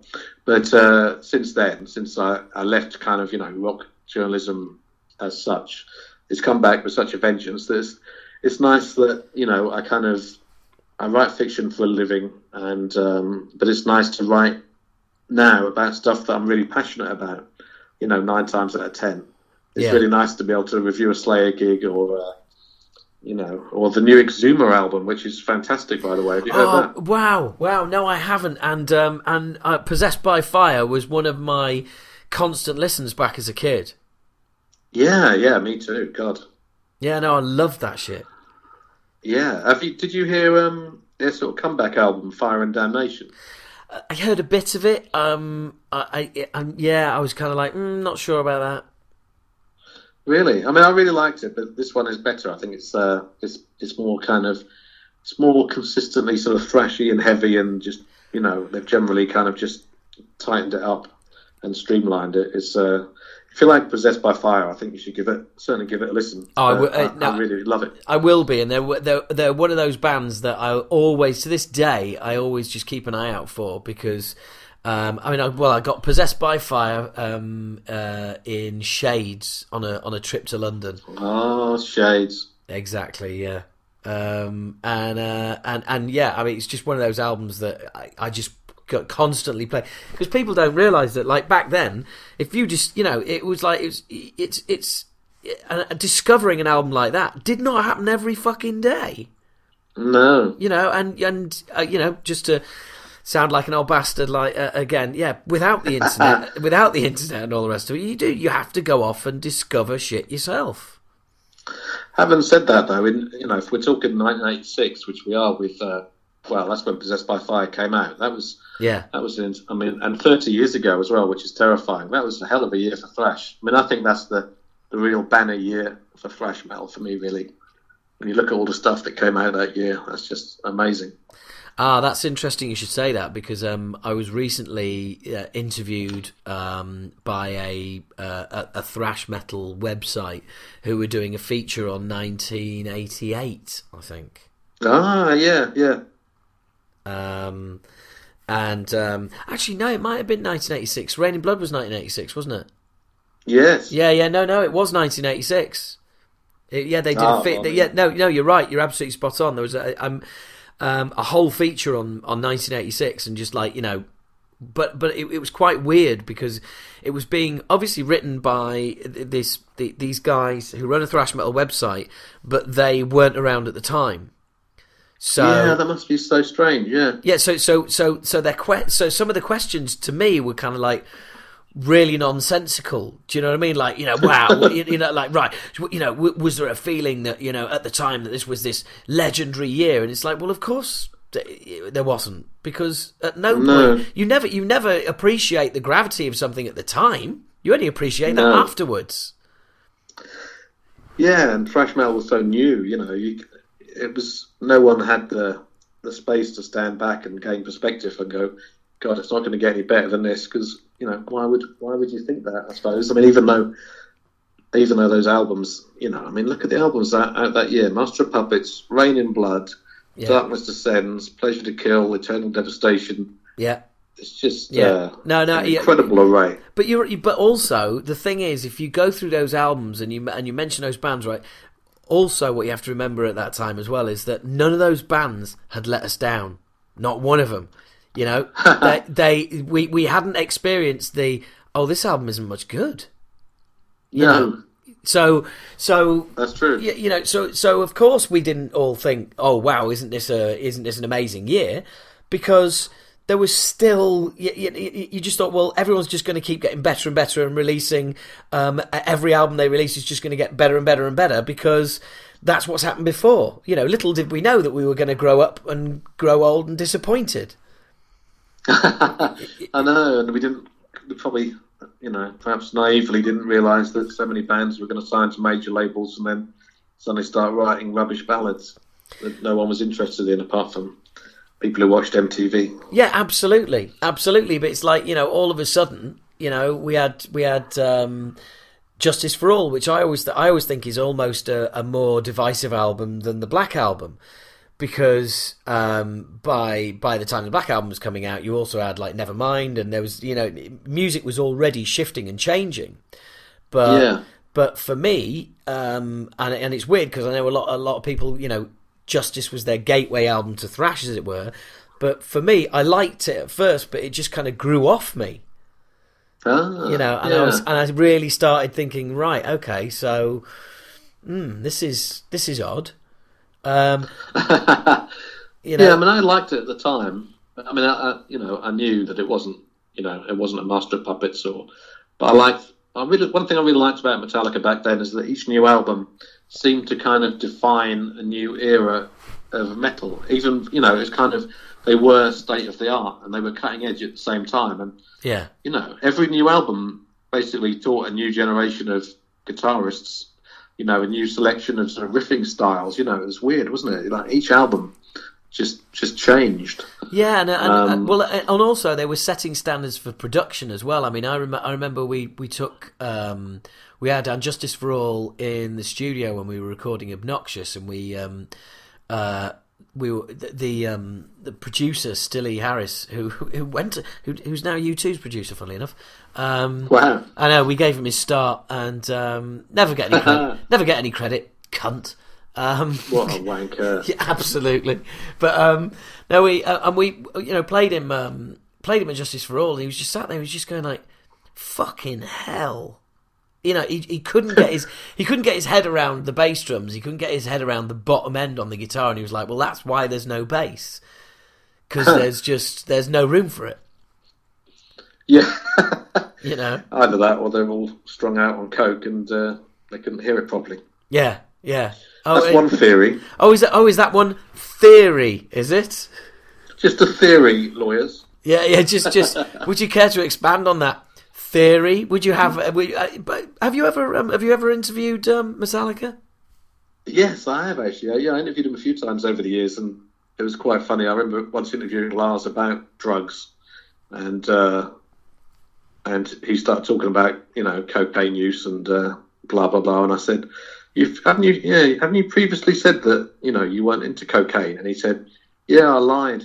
I love that kind of honesty. Being honest about lying. That's good. Yeah, well, but I've always said you can't you can't beat honesty. You know what I mean? You No, just no, you can't fuck with it. no, you can't. You know? Only a toffee hammer is better than honesty. Oh mate, I tell you, if I hadn't just taken 2.5 years putting Acid Rain back together, I'd be forming a splinter band called Toffee Hammer. With me, yes. Yeah, absolutely. Well, there's still time. We've got the rest of our lives ahead of us. Yeah, good point. Good point. Well, you've got at least a second book. Yeah, I know. Yeah. I'll finish the second book and then we'll talk. Yeah, you finish. Mean xylophone. So let's do it. So did you? I mean, obviously, you've interviewed Metallica, you've interviewed Ozzy, and all the greats. I mean, I want to squeeze a nice shitty cliche question in. Yes. Was there a now you're not living in that world, you can sort of spill the beans. Who were the twats and who were the really nice people that you maybe wouldn't think would be nice people, or are they just shit questions and tell me to fuck off? No, I mean, I wish I had better answers. I'm trying to think. Generally, you'd sort of find, I spent a lot of the 90s kind of going back and forth across the Atlantic and like, joining a lot of bands on tour in America, and you generally kind of walked away. Hang on. Just stop right there. Oh, yes. Have you any idea how jealous people are listening to this over what you just said? Yeah, well, jetting backwards and forwards across the Atlantic, going on tour with bands. There's people listening to this going, "You twat!" I know. Why wasn't it me? But I'm not about to make it worse by saying it was actually really boring and tedious, because it wasn't. It was fucking great. And awesome. I only wish I hadn't drunk quite so much, so I could remember a bit more of the actual sort of travel and the actual locations and stuff. That's serious. Yeah. Alcohol does kill the brain cells, doesn't it? It kills the memory like a motherfucker. I know, it's really annoying. I'd like to go back and sort of, I mean, it's not like it's all just a complete blur, but I'd like to remember a bit more. You kind of tended to sort of walk away from jobs hating like tour managers who were like, for instance, who were being a bit obstructive and weren't giving you the access that had been agreed and stuff like that, or people. Hold on, my phone alarm is going off. Oh. This is a bit embarrassing. Let me turn it off. That's all right, because you can't hear at this end. I could have just completely got away with that. Yeah, you could, yeah. And funnily enough, I've been having to kill notifications as soon as they come in while we've been talking. Because otherwise they end up all over the fucking podcast. And what's terrible is that I know there'll be people, as soon as they hear a notification, while they're listening to this, they go to their phones. And as soon as they get to their phone, they realise, oh, fuck, it wasn't on the phone, it's on the podcast. And, yeah, exactly. And, and the fact that you and I are experiencing this kind of notification nonsense is further proof that we need anti-distraction apps to sort us out. I was just going to say, yeah, that's exactly what we need. So yeah, more the sort of dickhead hierarchy on tour than the bands themselves. Well, I mean, it seemed that way at the time, but I suppose looking for the tour manager was just playing nasty cop for bands who were nice to your face, but actually wanted to go back on the access they'd agreed on, or Yeah. But also you're kind of like just there under their feet. You're just a totally unnecessary distraction, aren't you? Well, I mean, yeah. I mean, it depends. I mean, some tour managers are really cool, and same with managers and PR people. But some sort of just made your job a bit harder than it should have been. Oh, I just remembered I think the most awkward interview I ever did was in the early days when I wasn't all that accomplished as an interviewer. Unfortunately, it wasn't a thrash metal person or even a metal person. It was, remember that blind guitarist, Jeff Healey? Shit, yeah, I do, yeah. Yeah, he sort of used to play with his guitar on his lap and stuff, brilliant guitarist. Yeah. And yeah, I sort of interviewed him in a hotel room, and it was just a sort of sullen. He struck me as a sullen tosser, really. But and I think. So did you spend the whole interview there just flicking the V's at him? Yeah, no, I wouldn't do a thing like that, young sir. But I think because I was really sort of, I was kind of like an amateur rock journalist, kind of learning my trade. I think I didn't really know how to handle the fact that he was blind, but he didn't really help. It was just one of those things that was probably just a combination of my, amateurishness and the sort of and a lack of chemistry. But that sort of sticks in the mind. Yeah. But one of my favourite interviews was interviewing Pantera in a bar courtyard in Baton Rouge, and it was the year 2000, and they were really pissed off with Kerrang and journalism in general. And so even though I'd met them before, they couldn't remember me. And so I had to kind of basically prove to them that I was a fan of the band and really liked them. And so I got them to hum riffs from songs, and I told them which songs the riff were from. Brilliant. Just to kind of prove that I wasn't just another tosser who was trying to get controversial quotes out of them about heroin or something.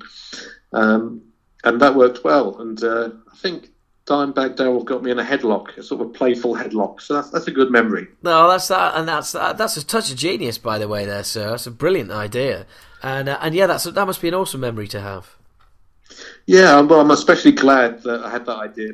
Well, first of all, I'm glad I had the idea, and then I'm really glad that I actually did manage to name all the riffs correctly. Yeah. Imagine if that could have backfired. Yeah, you'd have looked a real dick. I know.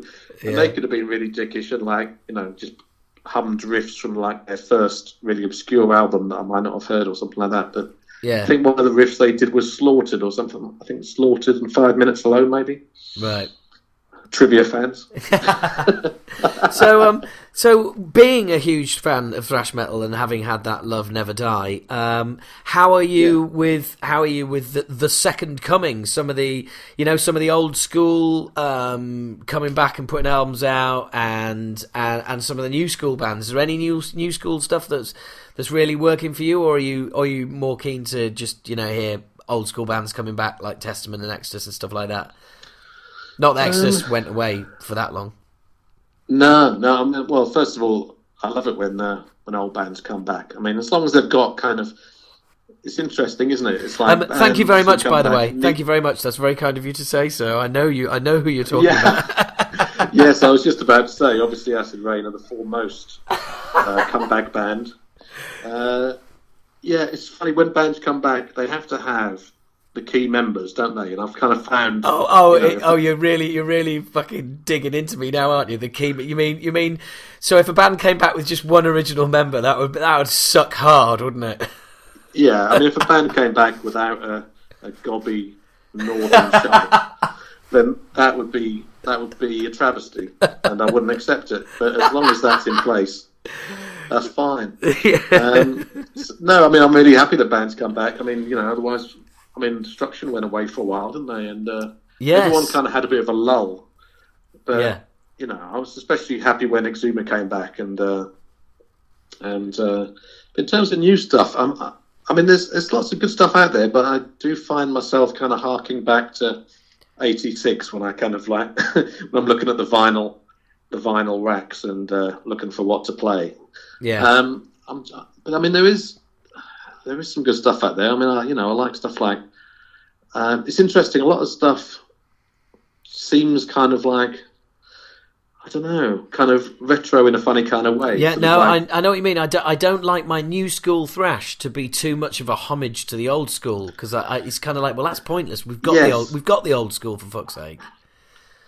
Yeah, I think that's what it is. Yeah, some of it is a bit sort of generic, as if some people play as if thrash has just been invented. And I suppose I kind of want to hear the next level all the time, really. Yeah, absolutely. No, I want to hear like riffs I've never heard before and arrangements I've never heard before, and Yeah. I guess that's it, isn't it? Well, no, I'm very much the same. I'm always about. Always have been about the next thing. You know, I want to find the next band. I want to find the next great album.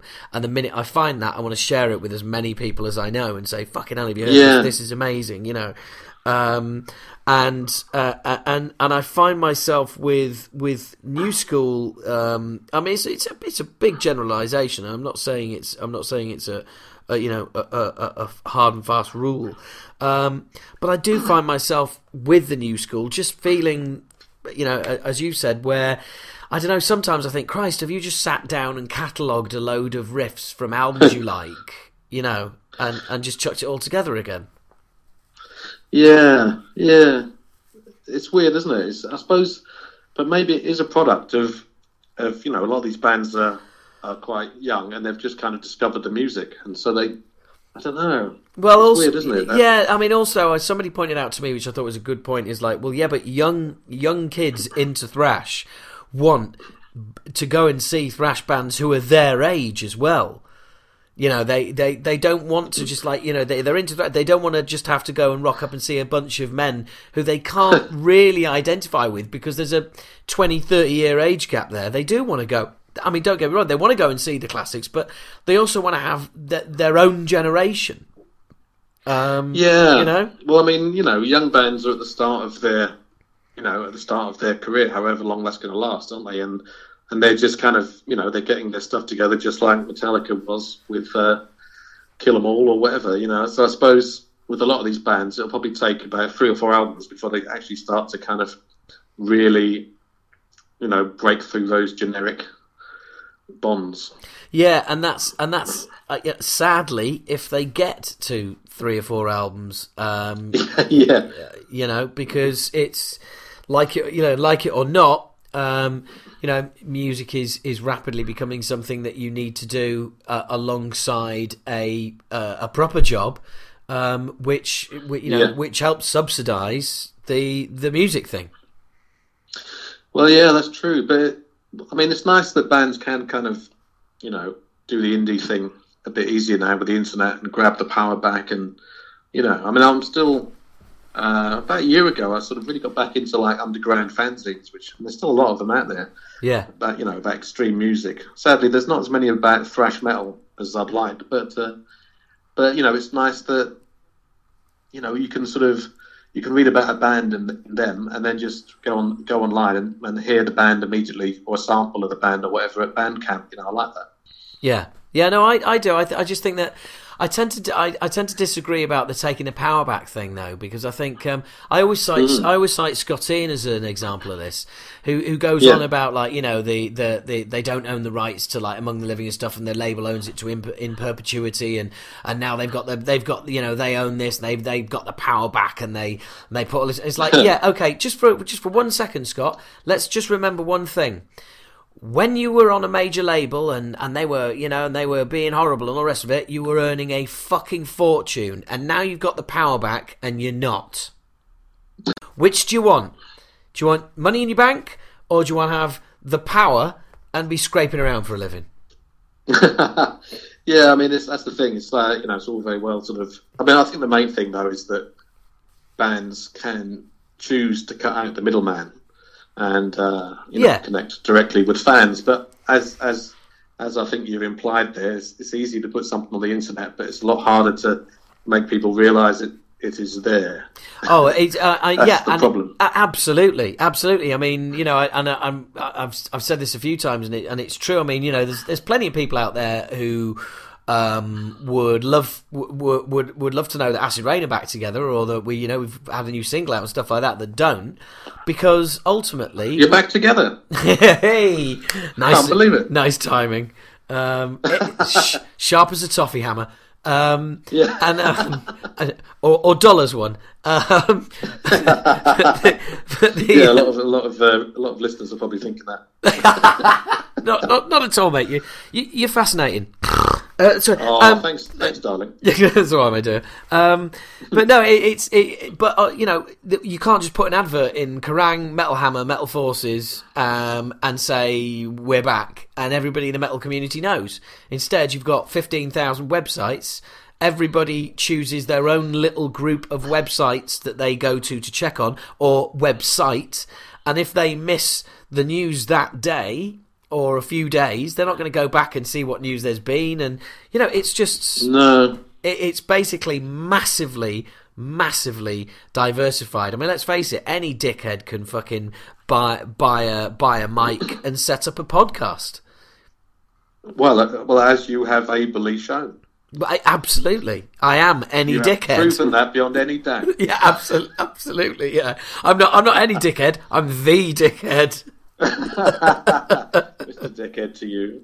Yeah, but yeah. It's true. It's like having. It's a good point. I mean, before you had all these sort of, you had 3 or 4 kind of rock channels, if you like, these magazines and a radio show on a Friday night, and then suddenly there's like, literally a million channels. That's basically what it. That's the equivalent. Yeah, and the thing is as well is when you hear, I'm going to use Scotty in the example, but this could be any musician. It's like, well, actually, what you're complaining about is saying, yeah, when I used to work for the Man, it was a real motherfucker. I earned 100k a year, but now I'm self-employed and I earn 40 grand a year.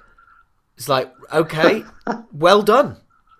Congratulations. I mean, ultimately, yes, it's not. I'm making it all about money, and I'm aware of that. But ultimately, we're record companies ripping people off, yada yada yada. Yeah, it was, but they were the times, and ultimately, record labels. Record labels did not make money on every band. You always hear bands who are successful bleating about getting ripped off. But I mean, the last figures I saw on Acid Rain. Music for Nations were 70-80 grand down on that deal, right? And we walked away fucking scot-free laughing. Yeah, I know. Yeah, that's the thing, isn't it?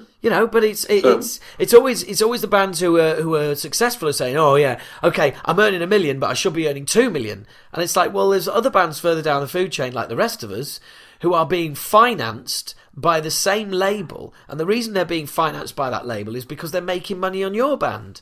It was a whole ecosystem of a record label is a business and invests in bands to try and make money, and if it works, great, everybody gets rich. If it doesn't work, the label take the hit and you walk off. So it's a tangled web, isn't it? Well, not anymore. No, the web's fucked. It's a World Wide Web. Exactly. Along came the World Wide Web and fucked that up. But look, did it? I mean, there's so many different ways to look at that. Yeah. Pros and cons. Absolutely. Well, look. Speaking of pros and cons, well, look, we've. I could quite honestly continue jibber jabbering to you for hours, and actually, we do need to speak. So I will wind this up now. One last question: have you heard the Acid Rain comeback single, "Plan of the Damned"? No, I haven't. Right, excellent. Right, you can fuck off then. End of interview. End of interview. You cunt. You're not coming back on this again. Just cut that bit out and ask me again. Okay. So, have you heard the Acid Rain comeback single, "Plan of the Damned"? No, I haven't. Yay! Oh, you fucking bastard. I completely fooled you there. I'm going to buy your book because I need some firelighters. To be fair, I really want to hear it though. No, I haven't read any of your books either. So do you know what I mean? It's like, we're completely. I've at least heard your demo and album, so absolutely, some kind of imbalance. No, you're right. I am a massive twat. I apologise. I'm really sorry. But you said do you still listen to vinyl then? Oh yeah. Right. I really like vinyl. Well, we've got a one-sided etched limited edition 7-inch. So let's finish now. I'll get your address and I'll post you a copy tomorrow. Yes, please. Oh cool. God, etched vinyl. Yes, that's nice. That's an unexpected. We could probably spend about another hour talking about the unexpected resurgence of vinyl, couldn't we? But we could. Suffice to say, it's a good thing. Yeah, I think. Well, look, anything that gets people to spend money is good. Is good. Yeah, and it's a lot harder to bootleg vinyl, isn't it? And the general experience of vinyl. It's an experience, isn't it? The general experience of vinyl, that experience being the fifth time you play it, it's got a fucking scratch on it, no matter how well you looked after it, and now you just never want to listen to it ever again because it's been ruined. Oh yeah, there is that side of it. But if you download Possessed Beyond the Gates album, you won't experience the incredible fold-out sleeve, which reveals strange little pod people flowing through a chasm. True. But I must open that up at some point again. Oh yeah, but do you know what? It's almost like you've mentioned food. It's like, I must listen to Beyond the Gates. Do you know what I mean? Oh yes, I fancy a bit of tribulation. Yeah. Oh, do you know what? I bloody well do. Oh, march your dice, sir. Lovely. Right. Let's wrap it. Let's wrap it up. And but I need to talk to you, so don't go anywhere. All okay. Right. Jason, thank you very much for coming on the podcast and talking bollocks so eloquently. Thank you so much, sir, and good day to you. Good day to you. And there you go. That was very cool, wasn't it? I hope you enjoyed that. I've just got to point out, as I'm sure some of you noticed, as I just played the little bit of what I just recorded, and my hook right book to the back. Yeah, brilliant. Hook right back to the book, of course. So thanks for spotting that. Yeah, really good to catch up with him again. I mean, I there's no point going on because you just listen to the podcast. Really good fun to catch up with him. Really, really good. It was just, we actually share a lot of history, and yet we hadn't met until we bumped into each other at the academy. So hopefully we'll get to do a gig, or comedically. I was in Brighton in January. Bastard, I forgot to let him know. Oh dear. You see, there you go. I don't save my fucking stupid empty-headedness just for the podcast. It's in fucking life. It's got so much going on. Honestly, this month has been absolutely fucking insane. It really has already. There may be some big developments coming up. Not too sure. Can't tell you too much, but there may be shit happening, bro. So yeah. Well, something that is happening is next weekend. We're playing, because I'm recording this on the Saturday, 23rd. This time next week, we'll be down in Norwich, where they all fuck each other. No, I don't know what the fuck. So go down to Alan Partridge country to headline Thrashosaurus. Of course, if we get there, unless there's a huge car crash or something. But yeah, we're hoping to be there. We hope to make it. We'd like to play. We'd very much like to be there. So we'll see. And when I say we, of course, I mean Acid Rain. So, what else has been going on? Just going back to Prince again. This fucking really annoys me when people... What annoys me is when people say, so-and-so is dying, or so-and-so is like in a coma, or so-and-so is has got cancer, and, we could really use your prayers. And I just think, pray. And I said, well, really? Really? I mean, how's that, A, scientifically proven to not help, and B, well, aren't you kind of asking for help from the force that could have prevented this? Or aren't you actually asking for help from the force that said that this is what should happen? Inverted commas, God's plan and all that. So, I don't know. It just seems a bit arrogant, really. But there you go. I didn't mean to strange religion, but what I did mean to say is where that came from was Michael Sweet of Striper, who had the fucking nerve to say something along the lines that, Prince is in a better place. Really. I'm sure all his family are chuffed to fuck he's dead, you cunt. Seriously, fuck off with that shit. And speaking of classless fucking cunts, Nikki Sixx. Yeah, Nikki Sixx of Motley Crue. It's not all thrash, is it? Nikki Sixx of Motley Crue, hey? From way back, suddenly decides this month is the month where he's going to slag off John Corabi, and the album they did with him when they booed Vince Neil out. I just think, how fucking classless do you need to be? What really? Did anybody need that? You can just imagine old Karabi waking up, or whatever his name is, like waking up, and all of a sudden journalists on it, ringing him up saying, "Oh yeah, so what do you think about Nikki Sixx slagging you off?" And you just be sat there thinking, really? This week? Today? Now he's going to do that? Like 20 years later? What's the fucking point? Seriously, what is the fucking point? No one cares. No one cared at the time. Well, plenty of people cared at the time. Unfortunately, that's the way it was. And other classless bullshit, eh? Who the fuck didn't audition for AC/DC? It sounds like they got... they were auditioning tribute band singers. Really? Axl Rose is bad enough. That is, the guy from the Guns N' Roses tribute. Well, that's bad enough, but he's a massive improvement. What were they fucking doing? Priest got away with it. But Priest got away with it because Halford went off and was doing his own band. They were kind of like, they were forced into it. Brian Johnson, has been forced into leaving.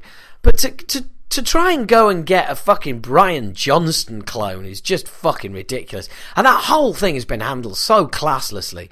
Roger Daltrey is just so fucking cool. He's come out and said some brilliant quotes about something like, AC/DC karaoke with Axl Rose? No thanks. It's fucking brilliant. Love it. Absolutely love it. But yeah, it's just, honestly, it's just so much fucking classless bullshit going on at the moment with bands and all that shit. And look, now a plea from me, okay? A plea from me to you. This hasn't happened, I don't think, on the Talking Bollocks page yet, but it keeps happening on the Acid Rain page, it keeps happening on the Keith Pat page, on Facebook, and I'm also getting tweeted. Now, there's a picture out there on the internet of a piece of turf with a kind of not a fire hydrant, because we don't have those in the UK, but it's basically, it says where there's a water point, right? And it looks like it's on this little piece of concrete that sticks up, so it looks like a headstone in front of this little piece of grass, and there's an H on it for hydrant. Okay? If you are thinking of posting that on any of my social media, you can fuck right off. Okay? Get in your car, right? And keep going until you drive into the fucking sea, whatever country you're in. I'm fucking sick of it. Honestly, about once a month, some fucking hilarious cock thinks it's going to be brilliant to post it on some of my social media and go, hey, look, oh no, it can't be true, he's dead. Hey, is it H from Steps? Is it you? No, it isn't, you fucking cunt. You just found a picture that has existed on the internet for about 5 years, because that's how long ago it was that I first had that posted on my fucking wall.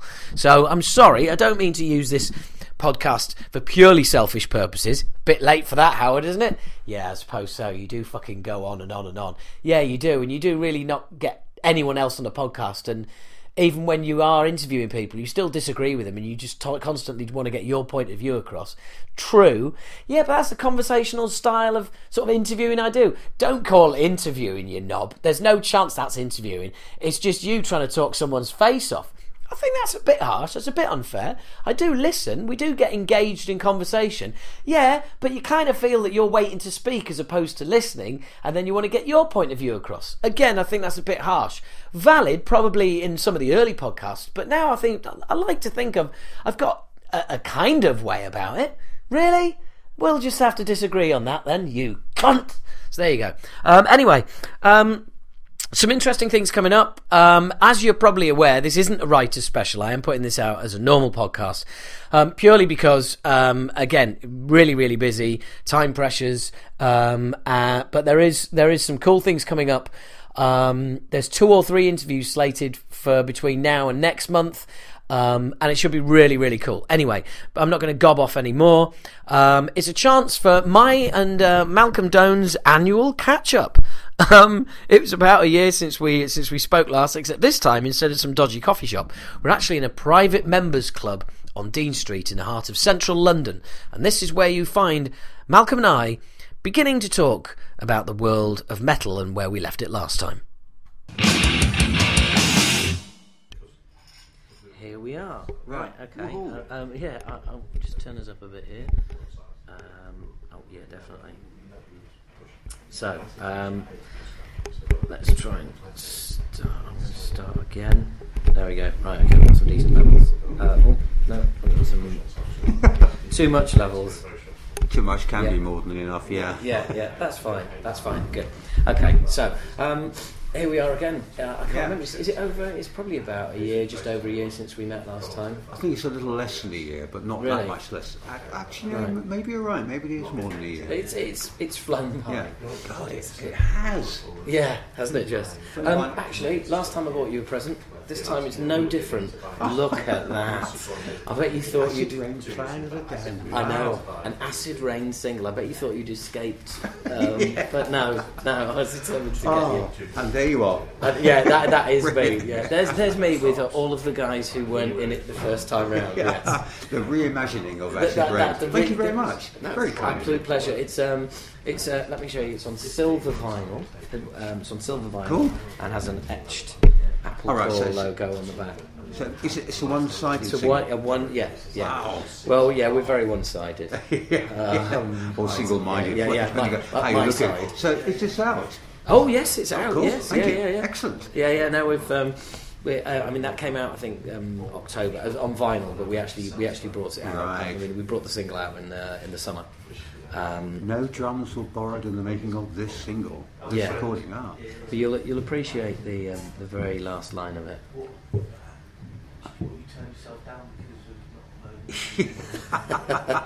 Yeah. I think it is. Yeah. You can pretty much. Pretty old school. Yeah. You could imagine whose idea that was. I'm just pointing out. By the way, there's a line on the back of the single that says.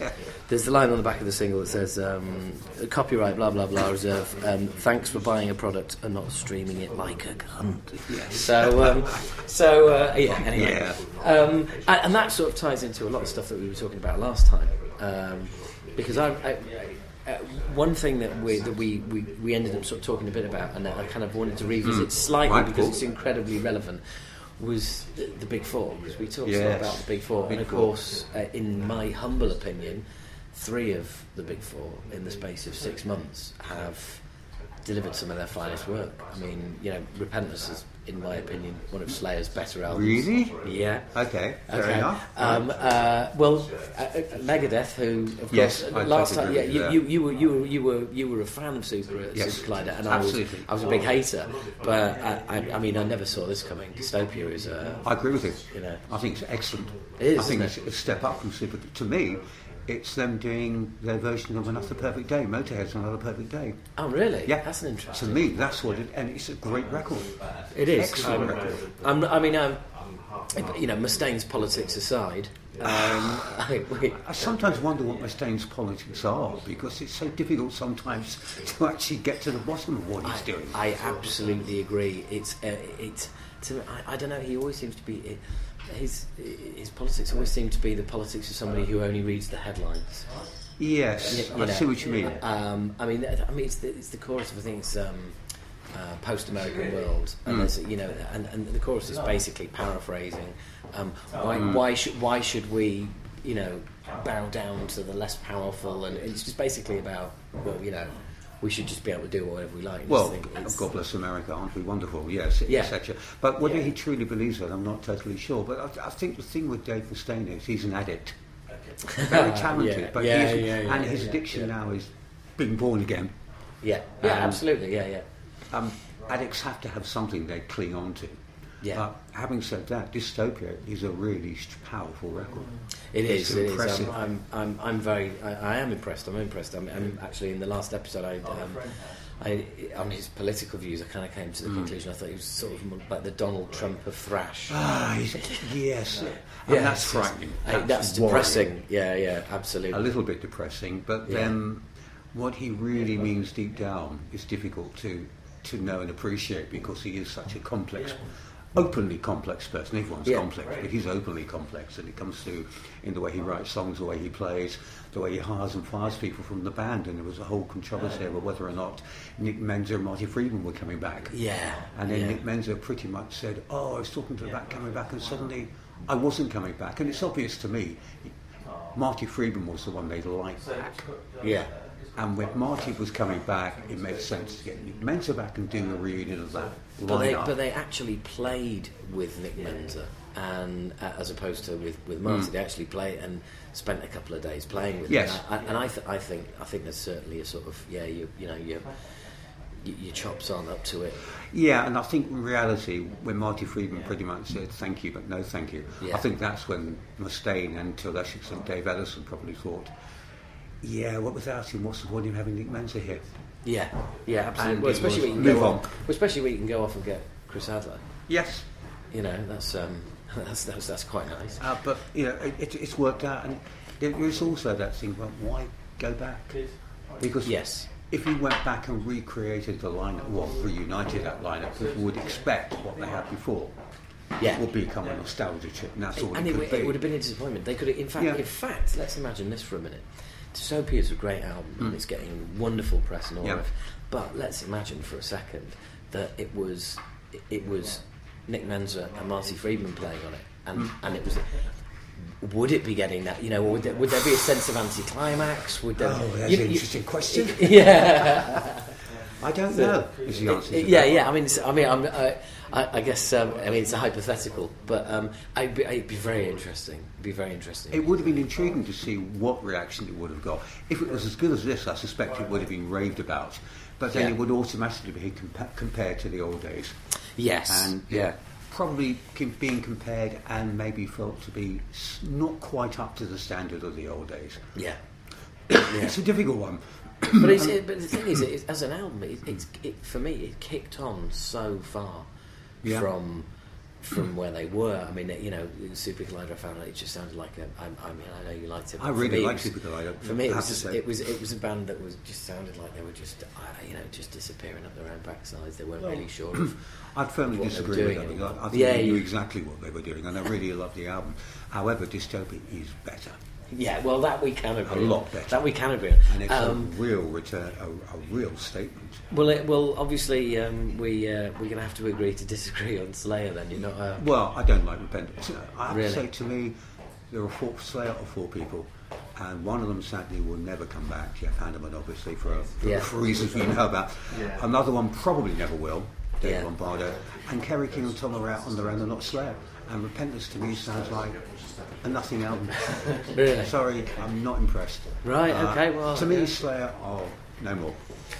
Well, that's personal opinion. Yeah, I know, absolutely. And I think you're not on your own. More than anyone else of the big four, they are the band who rely on a core, which is the lineup. And without those four together, it isn't Slayer. Yeah. Not for me. Having said that, a lot of people agree with you. A lot of people have said they like Repentance. When they played in London at the end of last year, Brixton Academy, packed. I was there. Absolutely sold out. Yeah. And they were good. They were really. People who saw them said they really enjoyed it. So fair play to them. But supporting them on that night. So what are your thoughts on For All Kings? Really like the album. Really, it's great. Really like what they've done. Yeah. Joey Belladonna's singing better than he's ever sung.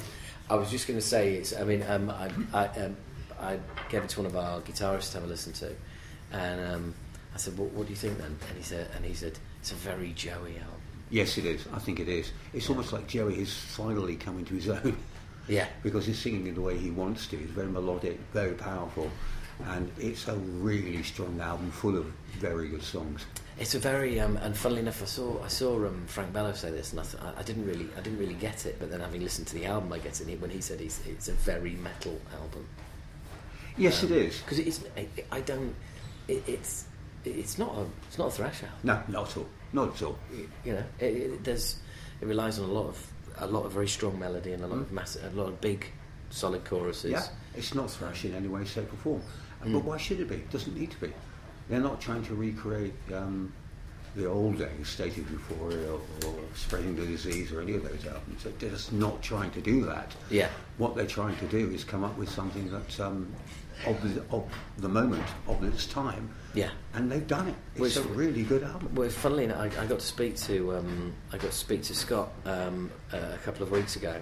In fact, might have even been last week. And he was over last week in London. That's it. Yeah. And I, he was very much all about. Look, it was, we wrote it the same way we've always written. It was me, Frank, and Charlie in a room. Yeah, that's all. That's the way they've always playing done music that makes us bang our heads, and that's it. Yeah, but I think in their mind also might have been, what's Joey going to be capable of? Yeah. I have a feeling that more than they have done before, they actually thought about what can Joey do. Yeah. And I think it comes through because they really created an album that Joey sounds comfortable with. Yeah. And he's really pushing himself. He's being pushed, and that's great. Yeah, you can't write in isolation. You can't just write music and then go, "Oi, singer, come over here." Do that. You can in theory, but then the singer becomes irrelevant, and you end up basically with an album that doesn't really function. Yeah, on absolutely. That level, yeah, because it doesn't showcase the singer the way that the singer should be showcased. But yeah, I think they've created an album that suits Joey. Yeah, no, I admit it threw me at first. It took 2 or 3 listens before it really grew on me. Initially, I was disappointed. Initially, I was like, I'm really not sure about this. But it quickly grew on me. And, and also,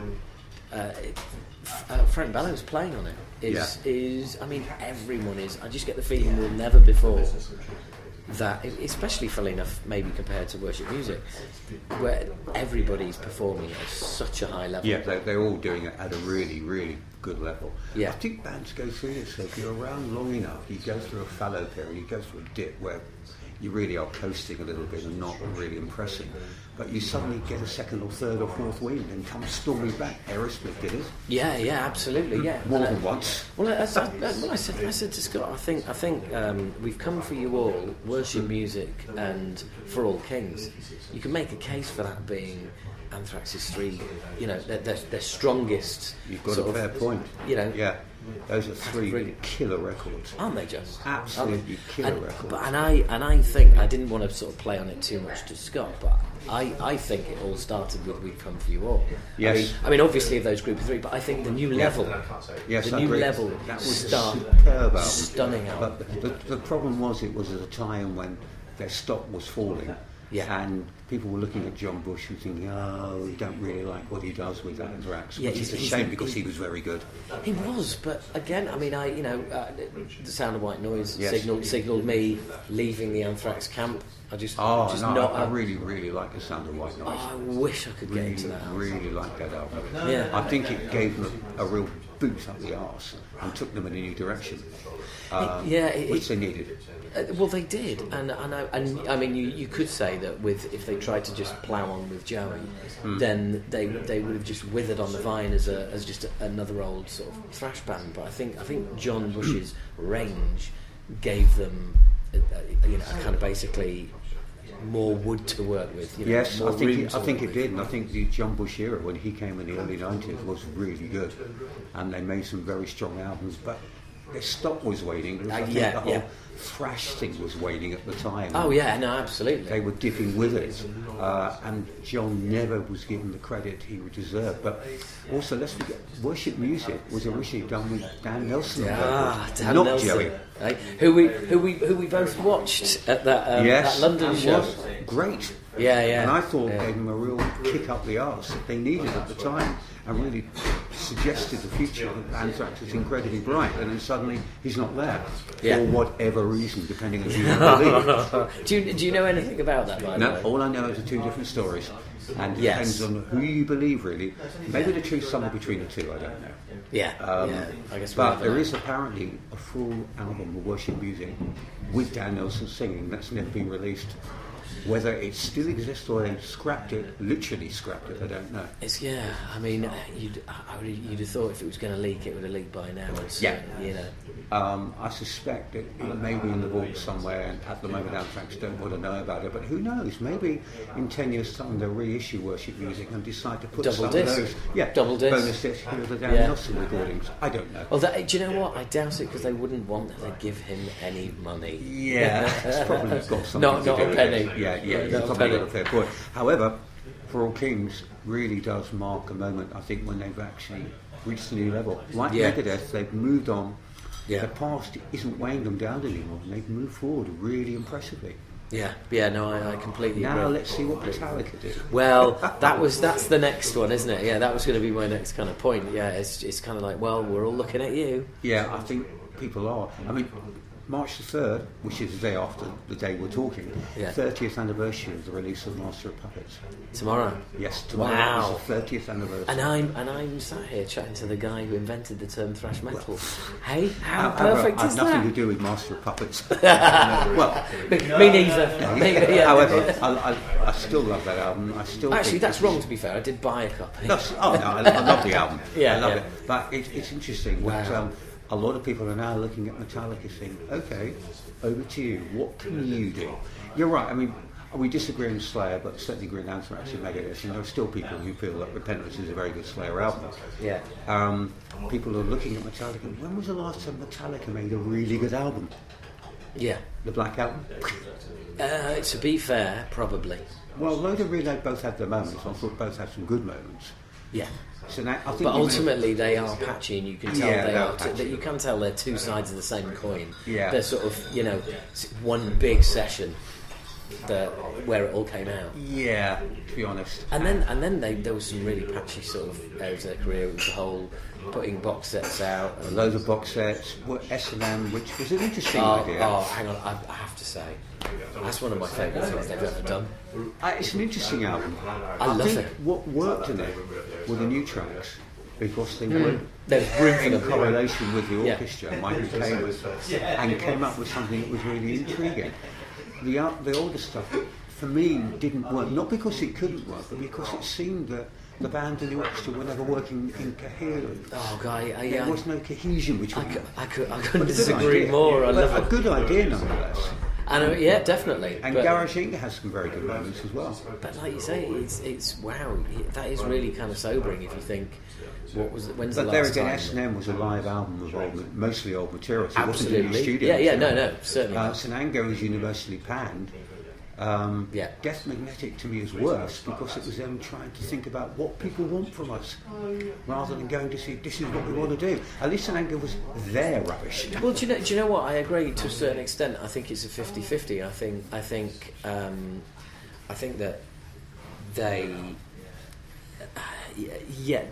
I think they wanted to be. Let's get rid of this. I think they wanted to. They knew what they wanted to do, as in we want to go. We're going to go back to our thrash roots. We're going to essentially put out a thrash record. But we don't want to do that? But we don't know how. Yeah, but this is the problem. It's almost as if Rick Rubin said himself, I sat the guys down and said, imagine it's 1985 and you're sitting in the basement or in a garage trying you've got to get in the Battle of the Bands competition or something, isn't it? You're talking to people who are multimillionaires who are far removed from 1985 and you're trying to get them to recreate 1985. That's a little bit ridiculous. Yeah. And I think it came across, it's not as if it's rubbish, but it just doesn't ring true. It's hollow. Me. And it is them trying to be what they think the die-hard fans wanted them to be for the first time in their career, because they've always done what they want. Yeah. This is what we're doing, and we don't like it. Fair enough, just don't buy it or don't come to the show. This was like saying, we want to be liked, and it didn't work. And mind you, that was a while ago now. It's about 7 years, isn't it? 7 years since they did that. Yeah. And it looks like the new album may even be a year off yet. They're not rushing it, which is fair enough. They don't need to. No, although they do all their escape from the studio, which is the usual, the time, which they do, which they do every year, even when they're not in the studio. But also I think they've taken some big. This is a very key album. They've taken some big financial hits. Yeah, the festivals really didn't go well. But then of course there was Through the Never, which absolutely emptied the bank account by all. Not just emptied the bank account, but was panned and flopped. Yeah, and I haven't seen it. I've been told that the storyline makes no sense whatsoever. It's a waste of time. I've got to be honest. I saw it at the cinema. I bought the DVD, the Blu-ray, the 3D Blu-ray. So I'm basically paying mortgage payments for Lars. Yeah, but no, I really like it, and also think it really benefits from 3D, which is quite rare for any film. But there's no doubt that. When you're watching the live stage bits, that apparently works. You're enjoying that. Yeah. And then it goes to the story, and you think, no, I want to watch more of the live stuff. But then when you start watching the story, you think, oh, this is good. And then it goes back to the live, and you go, no, I'd like to have seen more of the story. Do you know what I mean? I was just getting into that, and there is a little bit of that, and it is very up its own arse. It's got a ridiculous ending, but also it's quite telling that they've kept their vision pure by the fact that when you get it on disc, you can't play them separately. You can't play the live show right. or just the movie. Which you think you'd be able to do. You thought they might yet do that. Well, yeah. I mean, I kind of feel that maybe they would have been pressed into that had it been something that somebody else had a big chunk of money in, like the record label, or whatever. They'd said, "Look, guys, you've got to do that." Yes, you've probably got the fair point. Yeah. Because they've kept other people's finance out of it, they've said, "No, we're going to keep this pure." Because they've put other people's finance on the back burner, as it were, they ended up taking a massive financial hit themselves. Yes. How much? I don't know. But enough for them to think, oh God, what are you going to do now? I genuinely think there's certainly a certain amount of hubris that they went into the project with, which they don't have anymore. Because what they had the mind as such. Whatever they touched has always worked. Not... Okay, say anger. But they have. I mean, they've done things other bands haven't done. They know what other bands can do. Well, let's face it. Government credit for saying this is our idea, our vision. We're putting our money into it, so we do it our way. And again, that is Metallica style. So while it may or may not have worked, you've got to give them credit for something. Yeah. Well, let's do it our way. Yeah. And the only way of knowing we can do it our way is if we finance it completely, so no one else can say this is how we see it.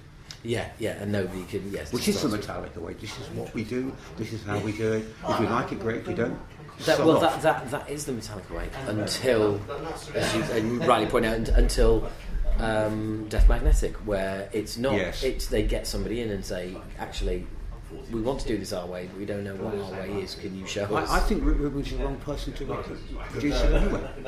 He was never the right person to produce Death Magnetic. He talked to Slayer about Rick Rubin. Oh, look, Kerry King's got nothing nice to say about it. Well, things I would love them to have gone with a contemporary like an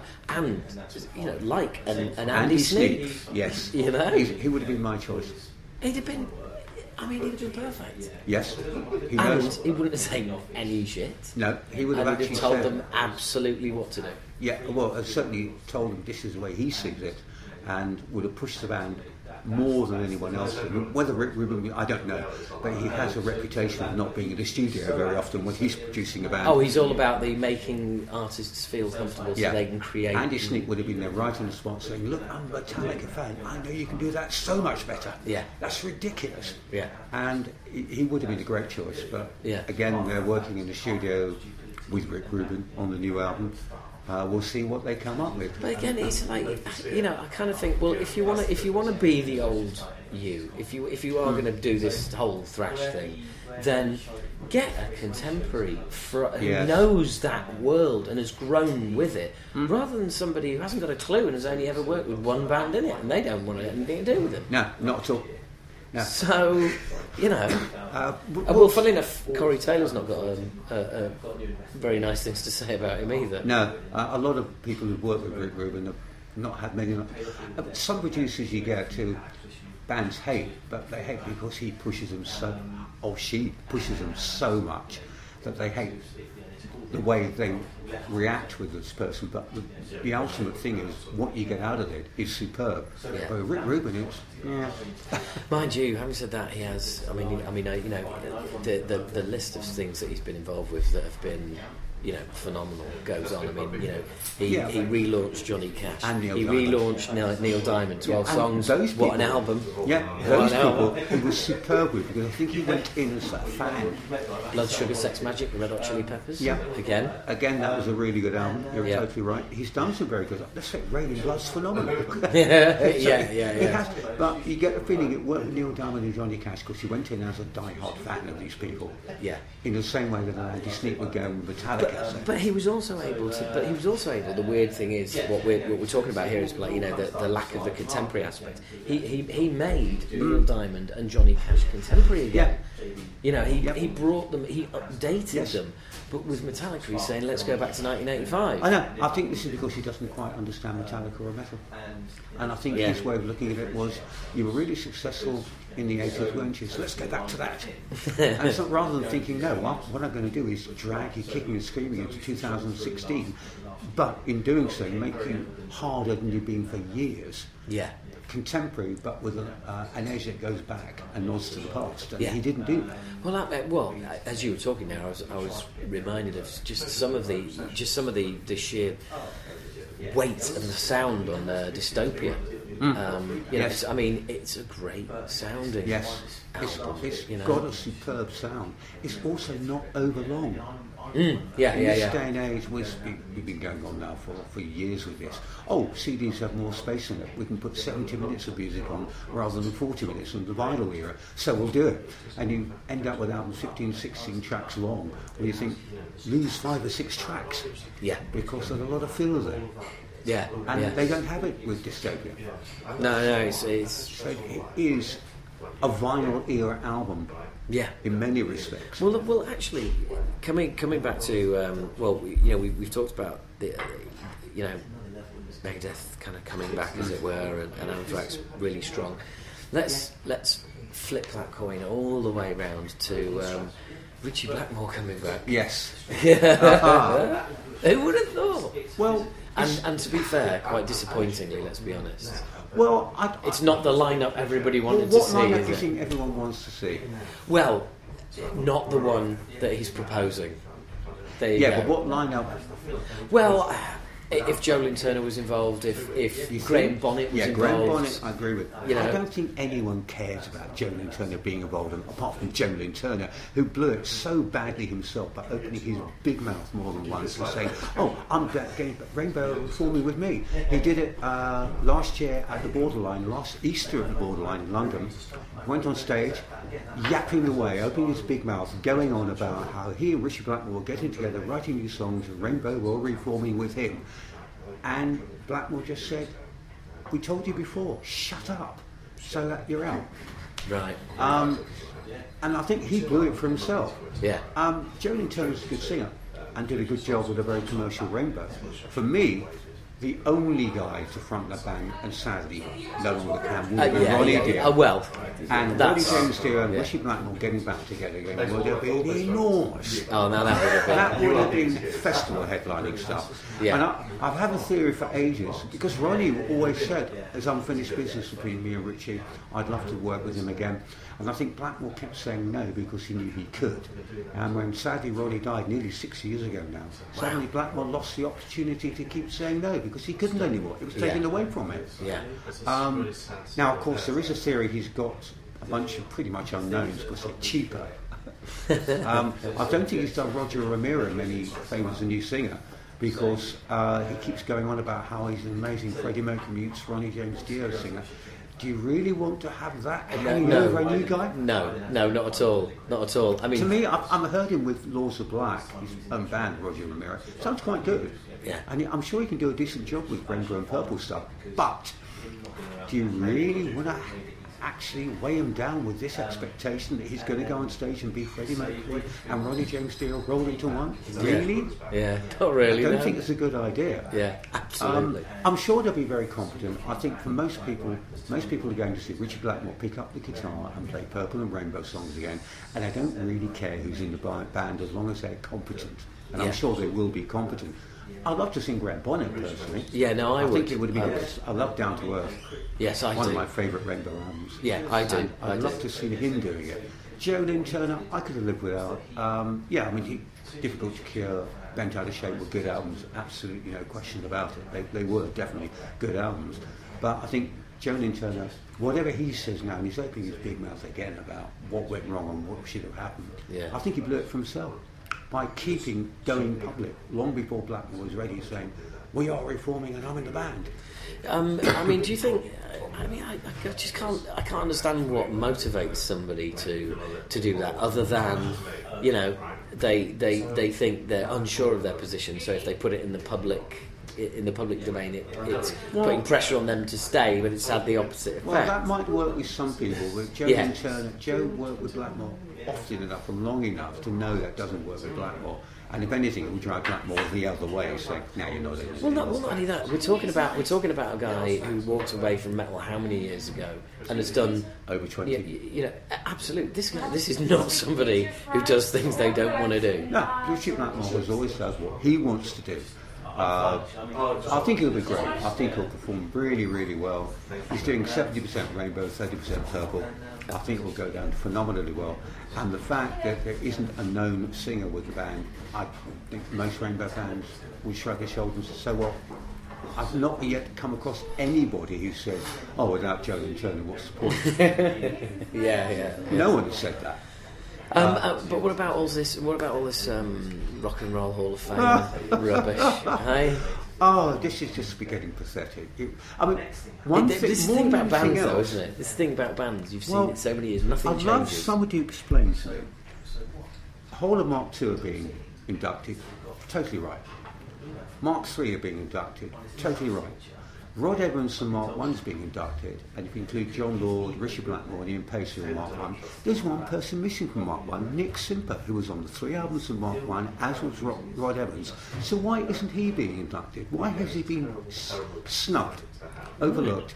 Rod Evans is being inducted, and I like Mark I Purple a lot, and Rod Evans, I've got no problem with him at all. But they snubbed Nick Simper. Why? That makes no sense to me. Have you been able to do any digging on that? Well, Nick himself doesn't know. He just shrugged his shoulders and said, "Oh, it doesn't really matter. I'm not sure why I've been left out, but it's not as if it's the end of the world," or anything like that. But you're right. That's the one that no one's unexplainable. Talking about. That's the one that gets me. You could even make a case of saying, "Mark IV, where's Tommy Berlin?" But it's one album. It was a bit of a chaotic period for Purple, and I could maybe understand why they shoved Mark IV a little bit to the side. But Mark I, that's the lineup that played Toilets, and that gets you signed. They did 3 albums, good albums, and it's not. If Rod Evans had been overlooked as well, again Mark's 2 and 3, all right, fair enough. But Rod Evans is there, so why not Nick Simper? So we're actually going to have, so there's going to be no Richie Blackmore. Well, will there? Well, at present, this is where the whole thing got confusing. Blackmore saying Purple's management had banned him, or Blackmore's representatives saying Purple's management banned him. The Hall of Fame president is saying, well, Purple's management in no position to ban anyone who's being inducted, and Richard Blackmore was very welcome. At which point, Purple came back and said, no, what we said is we want only the living, breathing Deep Purple, the Carol Landau, to play live. None of the others. But there again, that's your Kiss issue again as well, isn't it? It is. But all they're trying to do as well. Kiss were the same. Purple was the same. They're trying to protect the current brand. Living, breathing, and they have said that John Airey and Steve Morse from the current lineup should be inducted. And they're upset and disappointed at not being included. No disrespect to Don and Steve, who are both very fine musicians, and Purple now are really good live. But to most people, Purple's reputation and legend was made a long time ago, and the Hall of Fame is it about what's currently happening? It's about the past, really. Yeah. And given that, I think there should be a situation, okay, have the current living, breathing Purple do one song, then get Coverdale, Hughes and Blackmore up to do Burn, although whether Ian Gillan would like to be sidelined for that, I don't know, and Roger Glover, and then get the whole entourage on to Smoke in the Water. Well, do you know what? I think in this scenario that I think you're seeing what a glorified shop window the Rock and Roll Hall of Fame is. Because if they actually had any balls and if they cared, what they would do they would issue their pronouncements along with, right, you're in the Hall of Fame and here's what we want to see from you. And if you don't agree to that, you ain't it. Well, I'd love someone to explain who decides which members of a band should be inducted or not. Well, this is what I'm saying, Is it Fame who decide? Is it in collaboration with the band, the current band or management? Because I do remember when AC/DC were inducted all those years ago, Mark Evans was initially going to be inducted and then AC/DC had him removed. Yeah. So presumably AC/DC had the right to say, we don't want him being inducted. Well, I think this is what the whole band thing is doing as well. I mean, because you had when Metallica were inducted, they said, well, look, Dave Mustaine was invited, but he wasn't going to be getting up and playing with them because he never played. They drew the line at unless you're on an album. See that, and I can see that exactly. But I can also see why Mustaine said, actually, do you know what? I'm okay. I'm not gonna. No, exactly. I'm not gonna come. No, exactly.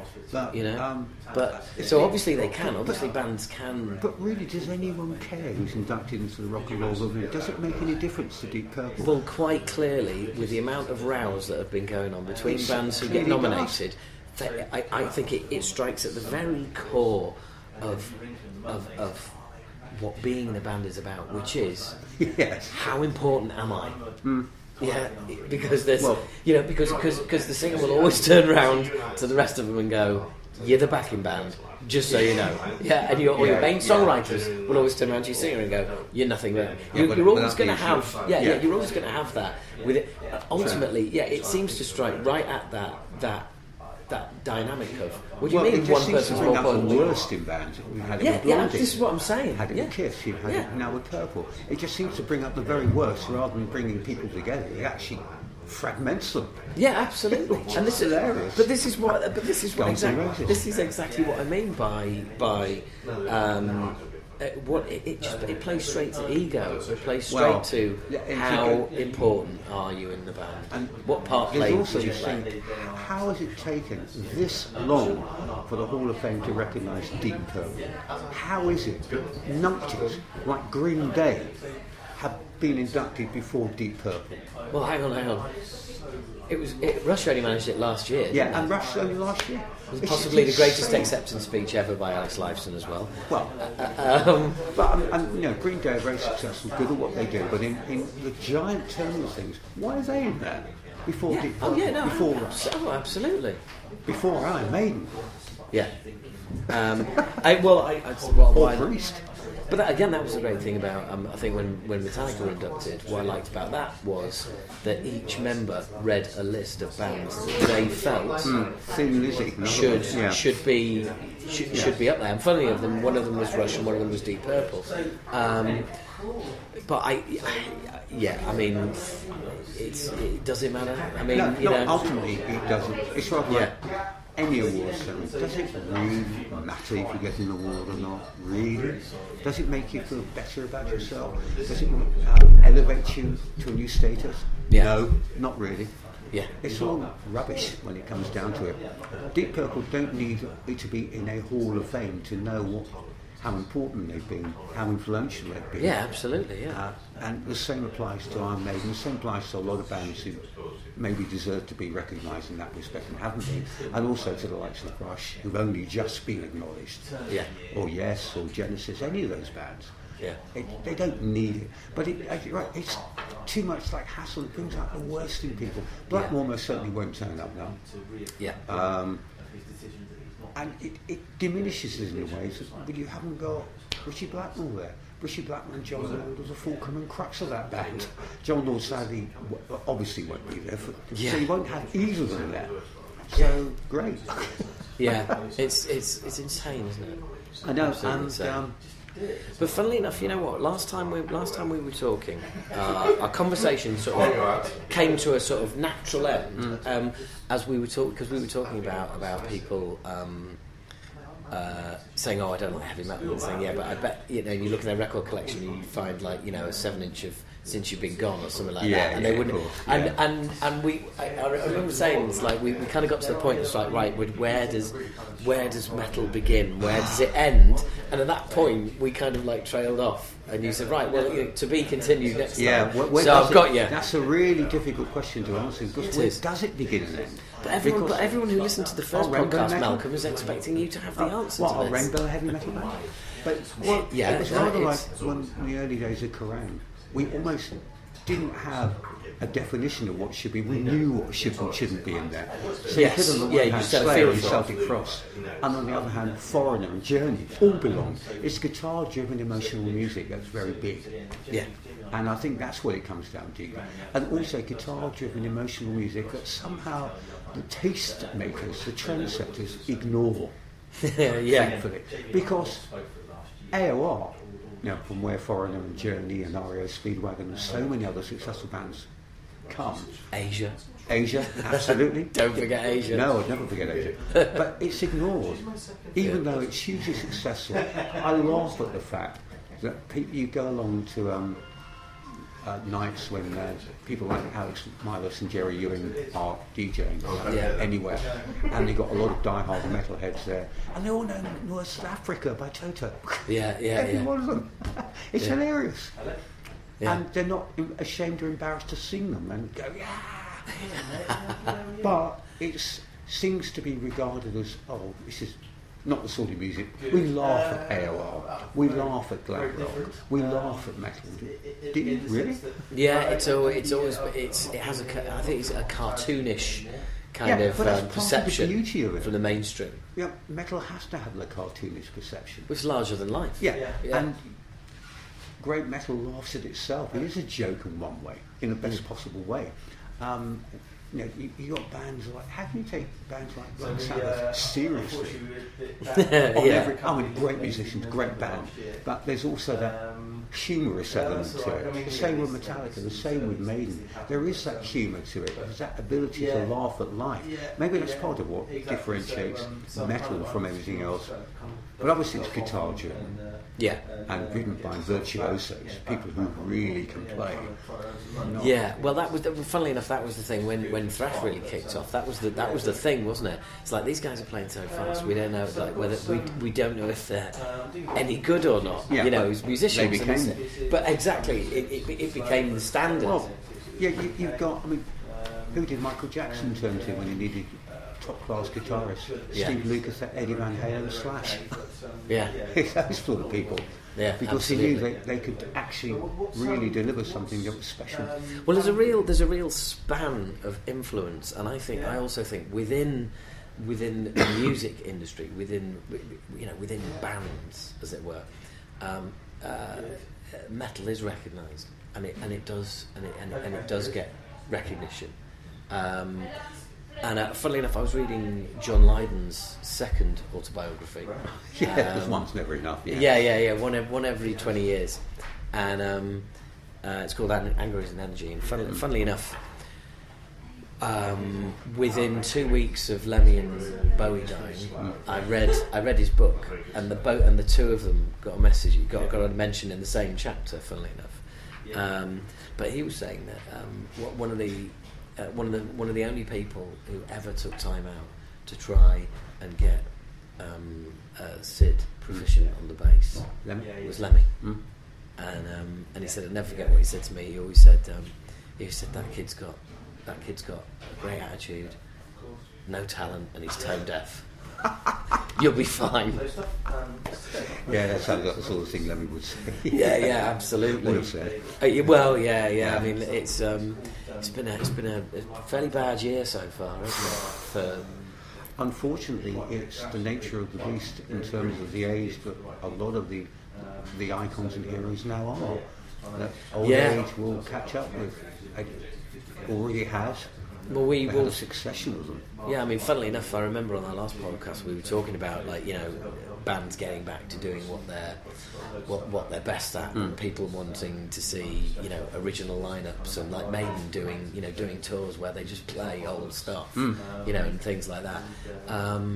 And it makes you realise that you've got to do it while you can. Yeah, absolutely. You never know what tomorrow's going to bring. Yeah. And Maiden have always done it brilliantly, because in recent years they've done one tour where we're going to play mostly new stuff.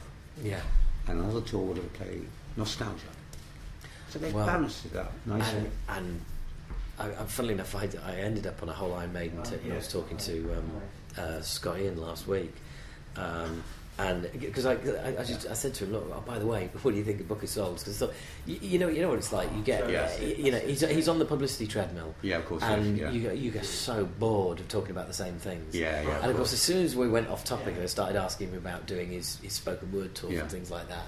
It's a lot more effusive, and I said to him, so what do you think to Book of Souls? And he was like, oh man, it's great. And all this. And then he was telling me that they were touring with him, and I was like, oh, that's brilliant, that's great. So you don't get to go on the plane, do you? And he was like, yeah, we're on the plane every day. And it was just like talking to a fellow fan who's just like won some tickets and gone, we're on the plane. We're on a plane. Yeah. He said, and he was saying, I'm going to look across the aisle, I'm going to see Steve Harris, and I'm going to be going, this isn't real, saying to his tour manager, what are we going to do from here on? Anything after this is going to be a disappointment.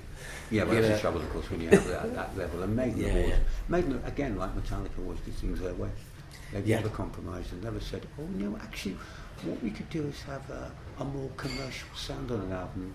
I mean, I remember Bruce Dickinson once saying that Metallica reached the point of Injustice for All where they were ready to take off, and they did it with the Black Album.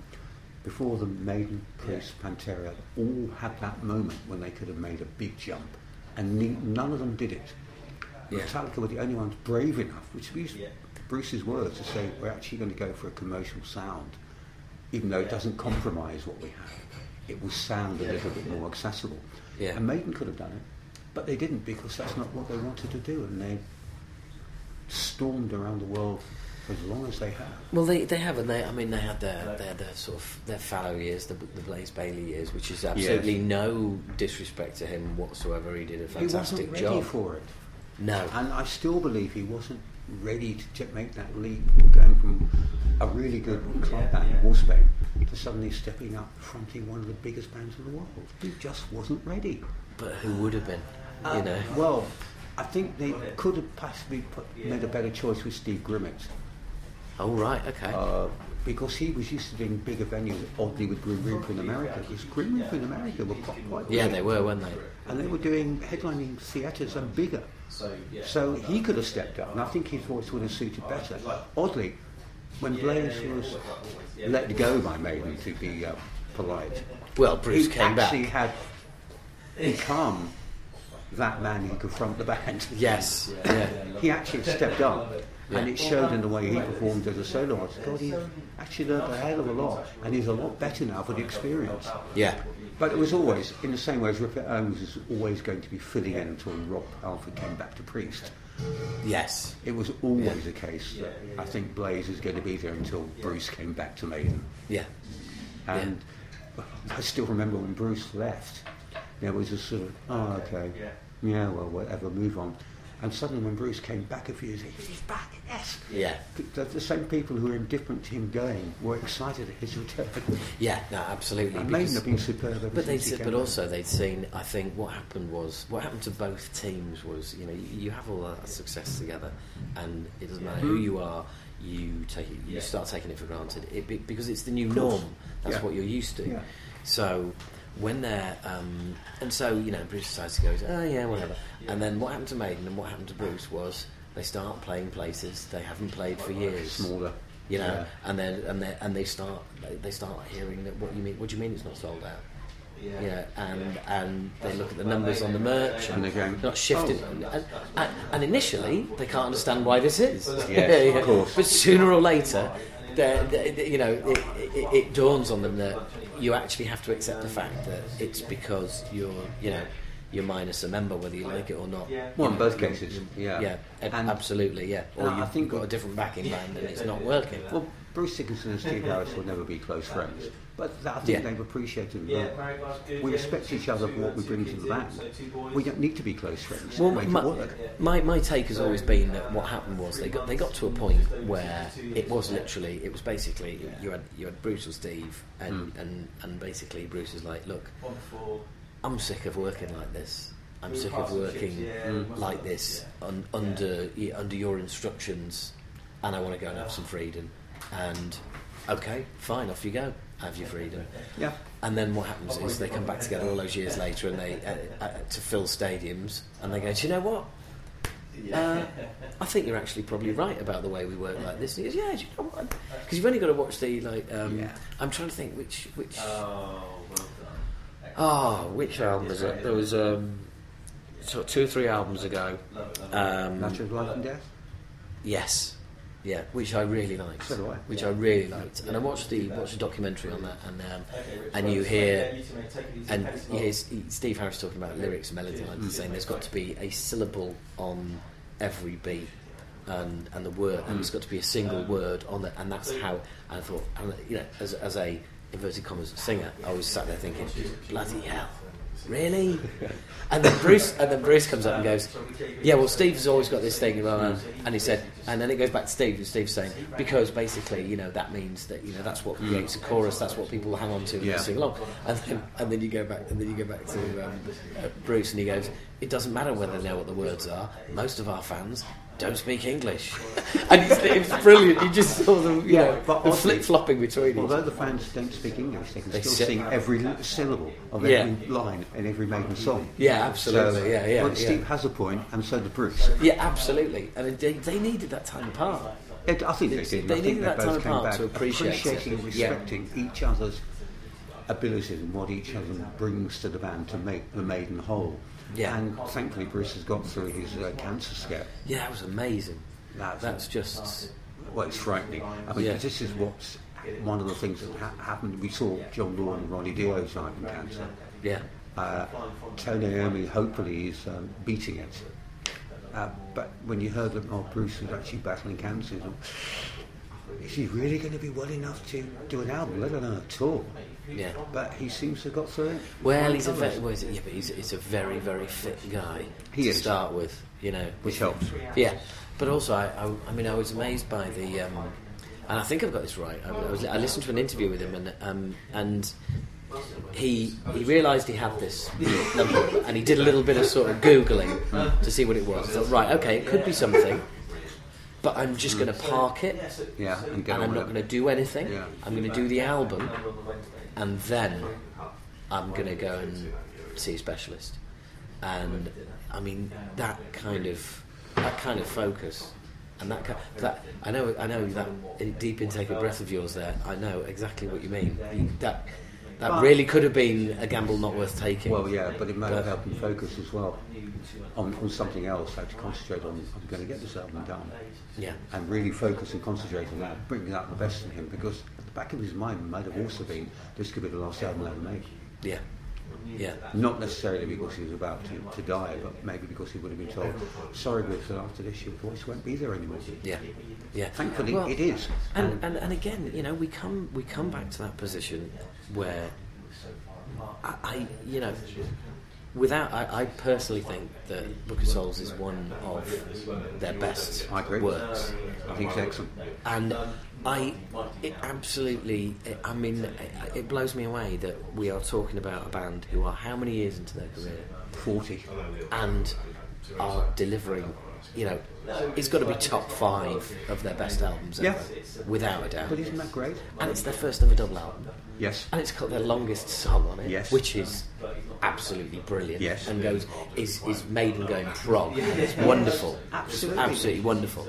And then you just look again, coming back. I don't know why, but we always seem to come back. You come back, to Metallica, and you think, what happened, guys? Well, I think where is the consistency? Where is the vision and the focus and the single-mindedness that Steve Harris has always had has driven Maiden on full on. And I think there is a unity within that band. They're all committed to making an album that's as good as it possibly can be. Metallica, you get the feeling that Lars and James, who are the driving forces, have lost their way and aren't perhaps as interested anymore as they used to be. You'd love to think that actually if they can get back together, with Kirk and Robert obviously as well, let's be fair about this, and actually go in the studio with a single-minded determination, they can still make a killer album. You still hope they work. And every time there's a Metallica album, you hope this is the one that's going to prove it. But it's been now over a quarter of a century since their last really strong album. Is it too late? I don't know. I hope not. I'd love to think that Maiden can still deliver. Not Maiden, Metallica. Yeah. We know can. Oh, yeah, we do. Can still deliver. I think there's something deep inside them. Maybe they need to kick up the arse. Maybe they do need a producer like an Andy Sneap, who's going to actually say, you can actually do a lot better. This isn't good enough. Well, this is it. I mean, and the thing is, you look back as well. You look back on the making of the Black Album and everything, and why that sounds so good and all the rest of it. And is that they were up against a producer who said things like, why don't you try and play that in that key? Yeah. And why don't you do that? Exactly. And would turn around to Kirk Hammett and say, you need to go home and write some solos because these aren't good enough to record. Absolutely. And he's actually going to say, you know what, you're better than this, and you really want to be represented by this because it's just not up to the standard. It's not up to the standard. You want, I want, all the fans want. Yeah. So go away and come up with something a lot better, or just don't bother anymore. Yeah. Do you know what? If I was Rick Rubin, the first thing I'd do is say, right, okay, here is 10 contemporary metal, thrash, solid, hard releases. Go and listen to all of you. Just put these on rotate. Go and listen to these, and then we'll come back in 2 months, and then we'll have another conversation. But you need to get you can't just. You've got to decide, do you want to make an album? Do you really want to make a killer album? Or you just want to make an album because there are so many people relying on you for their livelihood? Well, absolutely, that's it. I mean, I think with the greatest of respect to everybody listening, what they don't realise is that space that you get in when you're that big, where so many people take a wage from what you do. Yeah, it's true.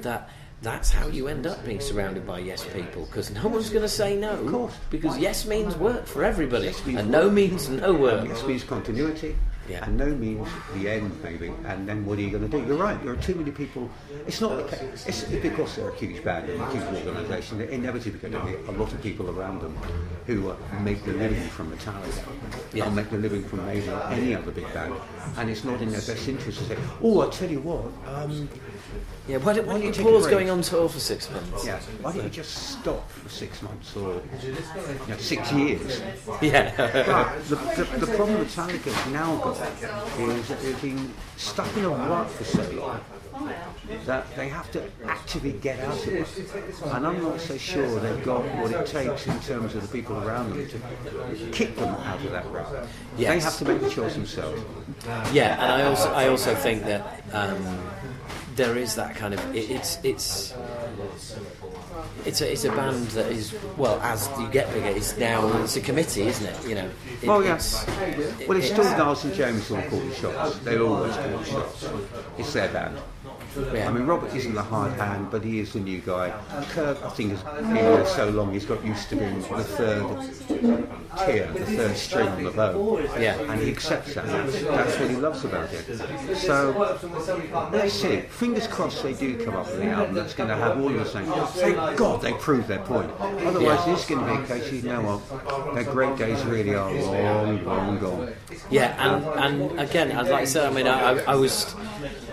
When I was listening to Book of Souls recently, and I was just thinking, you know, this is ridiculous. This is absolutely ridiculous. Yeah. You are how far into your career, and this is just an essential collection of songs. Absolutely. Priest have been doing it as well. The older bands have all done it apart from Metallica. They're the one band. I mean, even Sabbath with 13. 13 was a good album. Not saying it was a great album. Yeah, no, I bought it. I bought it. I was pleasantly surprised. Yeah, even they can do it. So Metallica are the one band who seem incapable of doing it. Well, yeah, but you know who produced Sabbath? Rick Rubin. Rick Rubin, yeah. Although, from what I gather, Ozzy wasn't exactly a big fan of his. Oh, really? I don't know. I heard rumours that Ozzy wasn't a big fan of Rick Rubin's way of doing it. But it wasn't a great album, 13, but it was good. Yeah. Yeah. And showed that Sabbath still, Iommi still has some riffs, and they can still come up with songs that people are, okay, whether or not they'll carry on doing any of that, those 13 songs live on the current tour, I don't think they do. No, I think I've seen in one set list I saw that there was God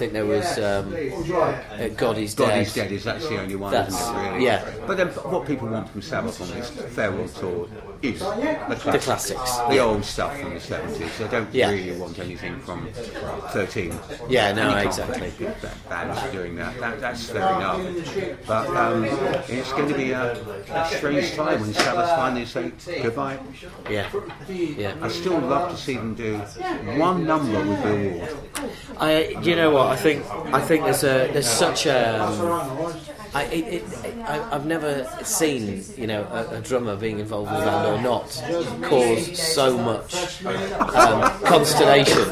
Well, because it's the Four again. Absolutely, yeah. It comes back to the Four. Yeah. And good though Tommy Truntifos is, he's an excellent drummer. I don't think Bill Ward can do anything personally. I mean, for all the fact Bill keeps saying, yes, I can go, I can tour. Okay, but I tell you what, I totally you prove it. You go out and do one club show in LA and do a full set of Sabbath songs, and then say, see, I can do it. Yeah.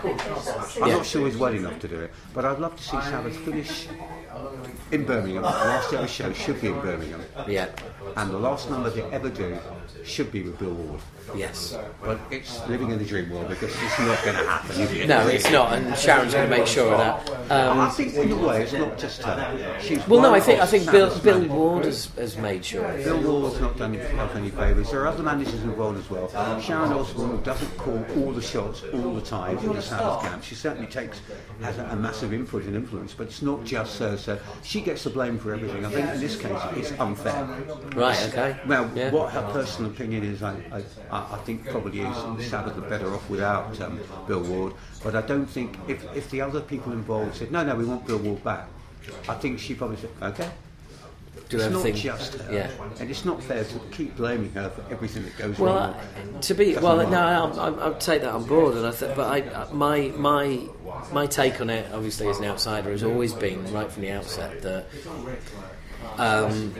Sabbath were very respectful of what they said about Bill. Yeah. At the time, and they remained respectful, but then he kept gnawing at that bone of unsignable contract, and he kept pushing it. And then as time moved on, Ozzy basically kept saying more and more about how unfit. I think it got to a point where they got sick and tired of Bill coming out and basically making them look like the bad guys. Yeah, and then suddenly, you know what? Let's be honest about Bill. He's not fit enough. Yeah, I think suddenly that was what came out because they were fed up with being seen as these evil bastards who ganged up and poor Bill Ward. Yeah, no, I completely agree. But it would be a nice way to finish with one song from Bill Ward on stage with them. But it just ain't going to happen. We all know that. No, it just isn't in the cards on the stars or whatever. But it's sad, but true. It's funnily enough. It's kind of that. For different reasons, it's that whole sort of Rock and Roll Hall of Fame thing again. Isn't it? Comes back to that. It does, doesn't it? It's like, right, who's in, who's out, who's playing, who's not, and funnily enough, I read another interview with Bill Ward where he was talking about the heaven and hell thing, and he was given like 2 weeks to work on songs. And the rest of them came back, and he was like, "Well, I'm still working on them. I'm still not happy." And they were like, "Bill, we need to go to the fucking studio at some point." And I think they brought Carmine Appice or Pete. Sorry, Vinny. Yeah, and they brought him back. Yep. But before they did, and I was reading the interview, and Bill said, like, but they were trying to push me into it, and I was like, but that's not the way I work, man. And then I was offered a contract, and it was unsignable, and I was thinking, hang on, this is all starting to ring a bell. Yeah, this is that before I did. Yeah, but it is what it is. It just strikes me as a little bit of a a little bit of an older hippie. He'd love to be able to do it. He probably does think he can do it. Oh, I'm sure in his mind he can, but I just think the proof is there. Just go out and do it. Yeah. Put together your own band, do a club show in LA, play a full-on Black Sabbath set, and at the end of it, and put it back in their court. They are. I told you how to do it, but he hasn't done that. So it just really brings up the fact that you can't do it, can you? Because if you really could, you would be doing it. And there's no shame in not being able to do it. It's not right. Yeah, absolutely. It happens to us all. To play at that intensity, Sabbath on the tour, demands you really have to be fit. Well, I think as well that they did try and they tried everything to make it work, didn't they? Often the sort of like, well, look, you'll come out and you play. Yeah. Like, no. You do 6 songs, you do 8 songs, whatever, and then you go and sit back and let someone else take over. But he wouldn't do that. And as things have turned out, I think people would love to see Sabbath finish with the 4 of them. But it's Ozzy, it's Geezer, it's Tony, and people are happy with that. And the gigs are selling out. And there's plenty of people out there saying, oh, like, no Boy Ward, there's no Black Sabbath, I'm not interested, blah, blah. But quite simply put, those people aren't selling out the stadiums. They're still selling out gigs everywhere. And you'd love to see the Sabbath. Yeah, I don't think we ever will. No, and we think we have to accept that Sabbath will finish without Bill Ward. Yeah. But he will never be forgotten. He will always be a crucial part of what made that band so great. Yeah, absolutely. Now, moving to your circumstances, of course, your circumstances. No, but you've moved on from your role. Yes. Where you were at previously yes. I mean, obviously that was like a little while ago now. And so you're just freelancing, doing all sorts of bits and pieces for people all over the place. That is correct. Right. Okay. That's what I'm doing. Yeah. Right. So anybody listening to this can get Malcolm Dome to write for them. Obviously. Obviously decent rates. Okay, not mates rates. So I freelance a lot of different magazines, do a lot of sleeve notes, working on various things. I didn't realise you were doing sleeve notes. Right, okay. So really? Yeah. Okay, lay it on me. Well, mate, I might have to get you to do the Acid Rain album. Yes, believe it or not, there's going to be another one. Okay, right. Hard luck. Oh no. Yeah. I know. So the sleeve notes to Speed Kill 7, by the way. Are you doing them to Speed Kill 7? Yes. There you go, listeners. You heard it here first. So well, it's funny you mentioned that earlier. Speed Kill 7, of course. Yes. Featuring one of the UK's premier thrash bands. Well, you were on the previous Speed Kills, weren't you? Yeah, we were on. In fact, I think we are on 2 or possibly even 3 Speed Kills albums. I know. Well, I think there's the veterans. There's a song. There's a song from Moshkinstein on one. Yeah, I know Moshkinstein was on one. I didn't really. And I think there's a song from. Obnoxious on one, and there is definitely a song from our calamitous Worst of Acid Rain compilation on the next one, because MFM were trying anything to try and flog that. So you're the veterans of perennials. That's it. Yeah. So we return. So it's kind of It's basically, this is what happens if you dig your band up after 25 years. Do you know what I mean? People offer you jobs like this, saying, "Oh, go on, you can be on it if you want." Good idea. But, yeah, I mean, it was. Well, funnily enough, I found out about this on a podcast interview that I did with Joel. Joel Death. Yes, Joel Death or Diath or I don't know. Whatever it is. Diath. I actually found out halfway through. I was doing a podcast interview with him, and he was like, and he sort of mouthed at me during it. Like he said, "Oh yeah, we're going to be getting this back together," and he was just like mouthing the words to me, and I was like, "Really? Oh, can we be on it?" He was like, "Yeah, I want you on it." I was like, "Brilliant, great." So wouldn't be Speed Kills in Acid Rain. Well, absolutely. Well, there you go. That's the line note. Yeah. That's the big speed. That's the big line. It wouldn't be Speed Kills without Acid Rain. Yeah. Wow, I didn't realise you were doing that. So what? Who else have you been doing sleeve notes for? Well, Universal Records, Rock Candy Records, lots of noise reissues, which are coming out soon. Oh, really? Didn't know anything about those. Loads of creative stuff is coming out. Halloween stuff is coming out. Sinner, all Running remastered. Wild. So it's all going to be remastered. Yeah. Celtic Frost is coming out. The big one, Voivod. Any remastered Voivod? Good question. I don't know about Voivod. I would have thought so. I would have. Yes, but Away will do all this. Would be doing the sleeve notes. Yeah, he should do. But Voivod should be on there. Yes. Absolutely. Yeah, but I know. But there's been real problems with trying to get those remastered and re-released for years. Oh, I know. But it'd be great to see them come back out because there's so much good stuff there. Well, I think we were talking about like clutches of 3 albums. Yeah. You've got Killing Technology, Dimension Hatros, Nothing Face. I mean, they are 3 absolutely phenomenal releases. Yes. Angel Rat, I wasn't a massive fan of, but then they came back with the Outer Limits after that, which is just... It's fantastic. Yes, Major label, wonderful MCA, and with Jack Luminous on the Mechanic MCA, yeah, 17-minute track on it, and it's brilliant. And of course, they went out on tour supported by Faith No More and Soundgarden. Yes, they did. You're right. Yes, it was Voivod, Faith No More, Soundgarden. You're right. It was. Yeah. I mean, they made so many really strong albums, and it'd be a shame. Well, let's hope so. Well, that sounds awesome. I'm looking forward to all those releases. Those re-releases. All good stuff. Isn't it just? Well, look, it's an absolute pleasure. We've done yet another hour, I think. Yes, excellent. Yes. Oh, good luck. We have gone on a bit. Nothing wrong there. Yeah. Nothing surprising there.